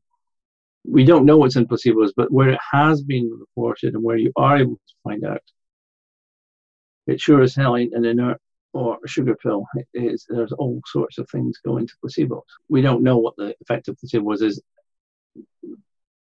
Moving that to one side, they also will have clinical trials. One of the biggest in statins was called the HBS study done by the Oxford group, where they had a prolonged run-in period of about 4 weeks where they gave people medication, and people who couldn't tolerate the medication were removed from the trial. And then at the end of it, they said we found about total number of adverse effects was about 6%, but 35% of people were removed from the study after taking the medication for the first 4 weeks. And so he said, well, you can't have a running period. What does that mean? If you're going to remove people from the statin part, you then have to remove the same number of people from the placebo part. So anyone in the statin side that was getting adverse effects was just removed from the study. Yeah. So the games that are played are quite extraordinary. I mean, I know from it amuses me sometimes. I'm not a great fan of a newspaper called the Daily Mail, which is quite has some quite astonishing stuff in it sometimes. But whenever they do a study on statins, what you get is about 1,000 people saying, well, I took a statin and I got terrible pain, and when I stopped taking it, the pain went away. And what these people are saying is basically, well, you didn't actually have that pain. You just thought you had the pain, and that's just nonsense. I mean, I've seen people. I remember seeing one lady. Well, a couple of they say anecdotes are data, in my opinion. But we had a lady in a unit which is looking after elderly, unwell people. Normally he'd fallen and broken a hip or something. And this woman was about to have what they call lasting power of attorney, which means she no longer had capacity. Her brain wasn't functioning properly. She was essentially decided she was demented and could hardly move. And we took the statin off this lady, and 2 weeks later, she was bright as a button and walked out of the unit unaided, such that where people was like, what happened? I saw a patient, just give you a couple. I've seen quite a few patients with rhabdomyolysis, which is only supposed to happen in 1 in a million doses of a lady who was going to have a laparotomy due to extreme abdominal pain, and they couldn't find a reason for it. But they postponed it. I told her to stop taking the statin, and 2 weeks later, the pain had completely gone. And they're saying, well, she just imagined this pain. It's like, reality is that some people have no adverse effects. I absolutely agree with that. But an awful lot of people do. And you have to ask, why only statin? Why have they put so much effort into proving that statins cause no adverse effects?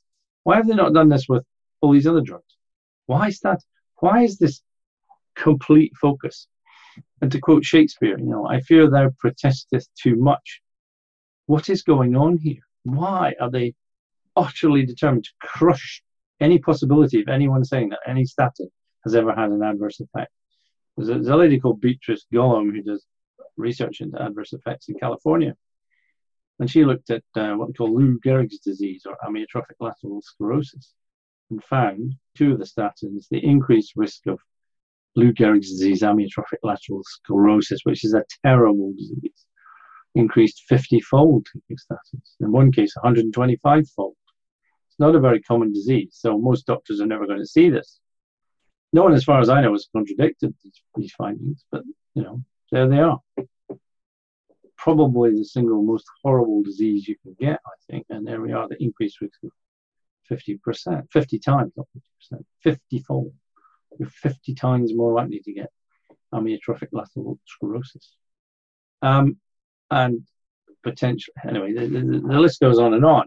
But I mean, you're shouted down. It's not something that anyone will go on. And then again, the research, one of the clinical papers that first promoted this nocebo effect very strongly, when you track it down, it was actually funded entirely by the pharmaceutical industry. Although you can't find that unless you look very hard. Yeah, I mean, just the entire notion that I think it's an amazing bait and switch, that the entire idea behind science as being, something good was an advertisement. It was a marketing campaign done on the idea that, all of humanity until now would just listen to the priest. All of humanity was all about some guy was a priest and you just go to them and they tell you what to do. And it's the priest and the king and you were their serf. Well, now we have the Enlightenment. Now we have science. Now we have the age of reason. And we don't listen to priests anymore. We do things with a scientific method. So we do experiments. So, anybody can say this thing works or that thing doesn't work. You just need to carry out an experiment and show it and illustrate it. And it sounds really wonderful. And this is what they teach us in school. And this is how we all get into, this kind of massively appreciative state of mind where we think science is the savior. But then you dig a little bit under the surface and realize that, you're still going with a priest. I mean, it's just instead of the priest saying, I spoke to God, or, the ghosts came to me and told me that you should do this, the priest is going into a room and telling you, I carried out the experiment and here's the result. Well, that's not the same thing as carrying out an experiment. That's the same thing as listening to a priest. Now, if he got it because he spoke to God or because he carried out an experiment, it's still the same thing. You're still having to go by his word. And this is where we find ourselves. At this point, pharmaceutical companies, they report the data from their studies, but they report the data. You can't look at it. And in my mind, I mean, this has been normalized, but really, why shouldn't it be the case that all data of all these trials should be out there in the public? I mean, why shouldn't it be possible for people to look at the data case by case?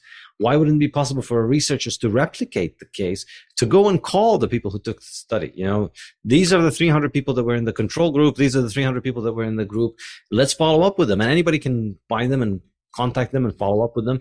If the data was out there in the open, available for everybody, I think it would be a very, very different world. And I think there is an enormous scope for making the data much more transparent, but there's an enormous amount of effort that goes into making sure that does not happen. And I think that's extremely telling. I've reached the conclusion, sort of reluctantly, like the medical research, what do we call it, world, is bust. I'm not quite sure when it went bust, but I think it is. It's bust to a degree that I don't know what percentage of data has to be fully reliable or has to be unreliable before you don't believe. You can no longer believe the data. But you have to be very careful, because even if it's 5% is wrong, you can still go horribly wrong at that point. I kind of despair at it that we are in this situation. I feel it's almost gone beyond. Part of the problem is that you can't get a politician interested in this at all. There is no politician who's remotely interested in it. It's almost like it's too big a thing, or they're just not going to look at it.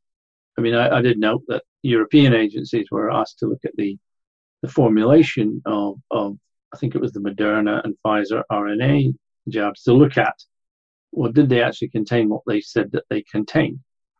Did they contain mRNA that would code for the spike protein? How much of that was intact within these virus within these vaccines, and they weren't told they had those data are not made available. And you think, well, if you can't even get data on good manufacturing practice, in other words, these RNA vaccines are very complex things to produce. One would imagine they sit in a thing called a liposome, which is and then the mRNA has to sit within this.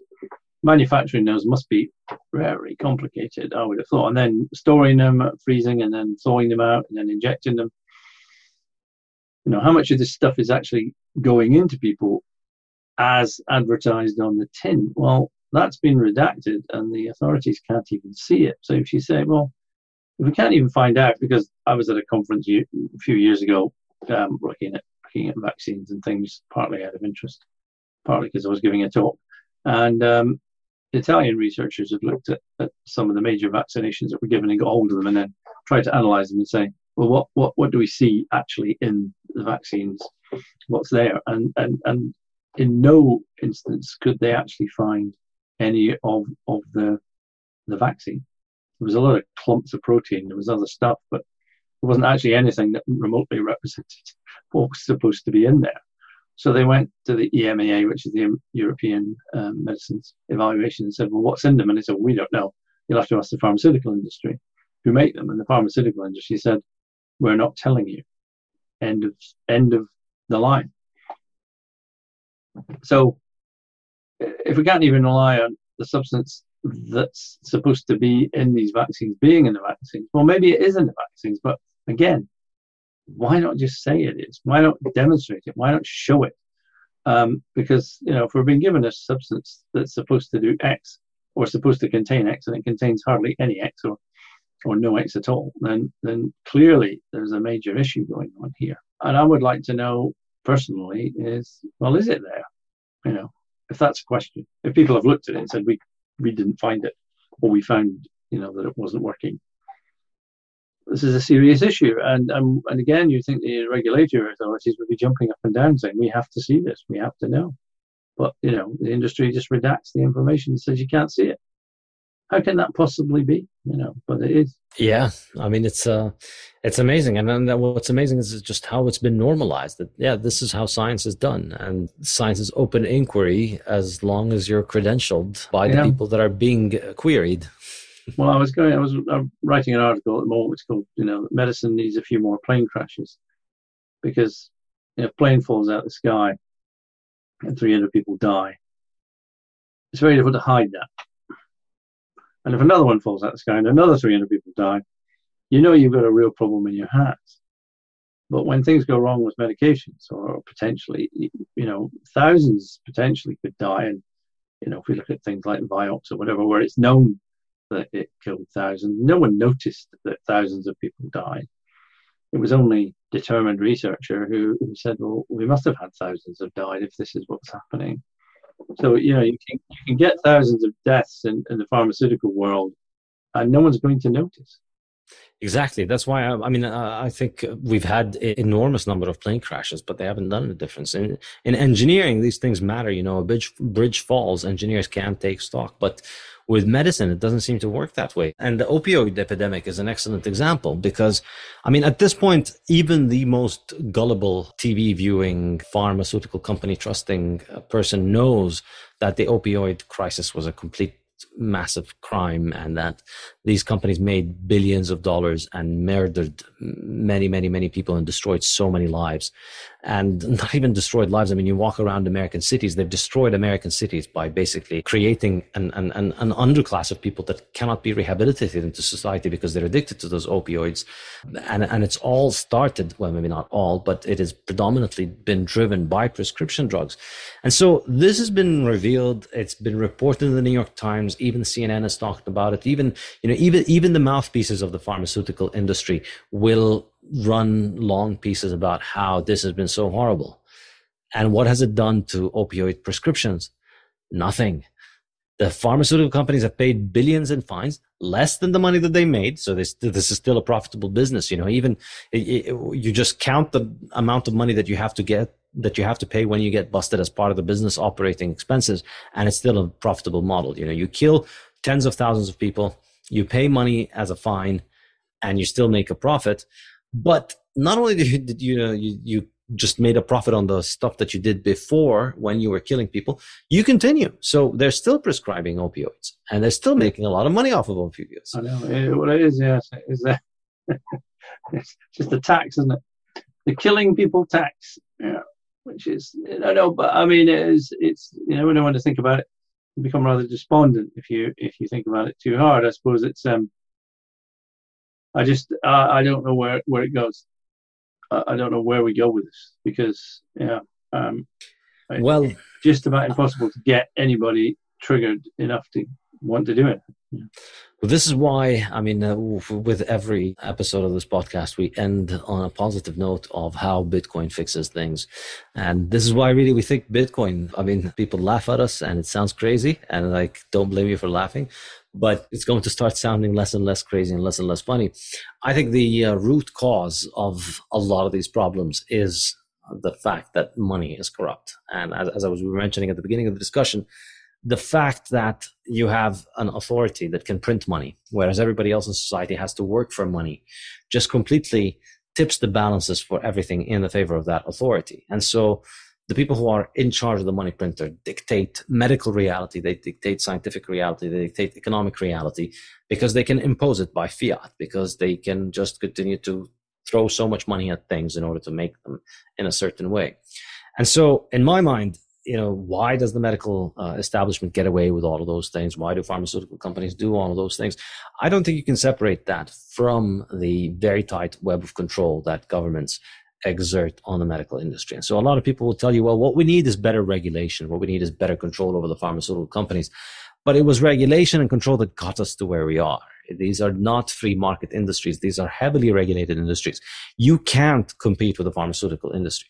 You can't go and say, well, you know what? Their medicine is actually bad for you. Those opioids are not good. Here's a natural product that I'm going to sell as a replacement for this thing that's going to work better. You go to jail if you market anything as being related to a drug, to an illness, unless you have FDA approval. And so that omnipotence is a function of the money printer. That omnipotence did not exist under the gold standard. You did not have this level of government licensing and control of the medical industry under the gold standard, because with the gold standard, you can't print gold. And so you can't just impose reality by fiat. If you keep taking people's gold in taxes and spending it on stupid ideas like this, you go bust. Then it's not a sustainable model. But if you surreptitiously take people's money through inflationary printing, then yeah, you can continue to impose all kinds of strange realities and sciences on them. And the implication, these ideas die very, very hard. So opioids or statins or all kinds of bad theories, they continue to live because with a money printer, they can be kept alive until the money printer breaks. So there is a corrective mechanism eventually, which is that once you destroy all of money and all the economic system in a society and you get hyperinflation, then yeah, you can no longer keep enforcing this insanity. But until then, a lot of people will pay a very, very, very heavy price. So I think, my case for Bitcoin is that, and the reason, this podcast, even though it's a Bitcoin podcast, we get into all of these topics that might seem extremely unrelated to Bitcoin. I believe they are related to Bitcoin because they are related to money and money printing. And money is one half of every transaction in all society. So if you move from a broken monetary system that is optimized for control and for empowering the people in charge at the expense of the user, to a system that is decentralized, which empowers the user and doesn't allow anybody to disenfranchise the user or rob them, that I think can change things drastically. And that's why I sent you my book, and I hope spend some time thinking about it, and we'll win you over to the Bitcoiner side. No, I've been interested in reading it. It's not my world, but I think that the control aspect is quite exactly how it works. It seems to be getting more and more and more. So anything that can help to destabilize those power structures, I think, has to be a good thing, because they become too potent and restrictive. It is like, I feel a bit like I am being crushed by forces which are beyond my control at the moment. I have no more to say on the matter. Well, I mean, this has been enormously informative and helpful. I'm very sure that most of our listeners are going to enjoy this a lot and learn a lot from it. I've learned a lot from you over the years, and I want to thank you again for your bravery, for speaking out, for putting your name out there, and for taking all the arrows that come with, questioning the dogmas of today's ruling scientific religions and all the many assorted cults and their weird primitive beliefs. Thank you so much. I hope we will have you on again to discuss more and more topics. Thank you. I enjoyed the chat. And it'd be nice to. I promise I will finish your book shortly. I've done pretty well. I'm getting there, and I will finish. It's very interesting. Thank you very much. All right. Cheers. Thanks a lot. Take care.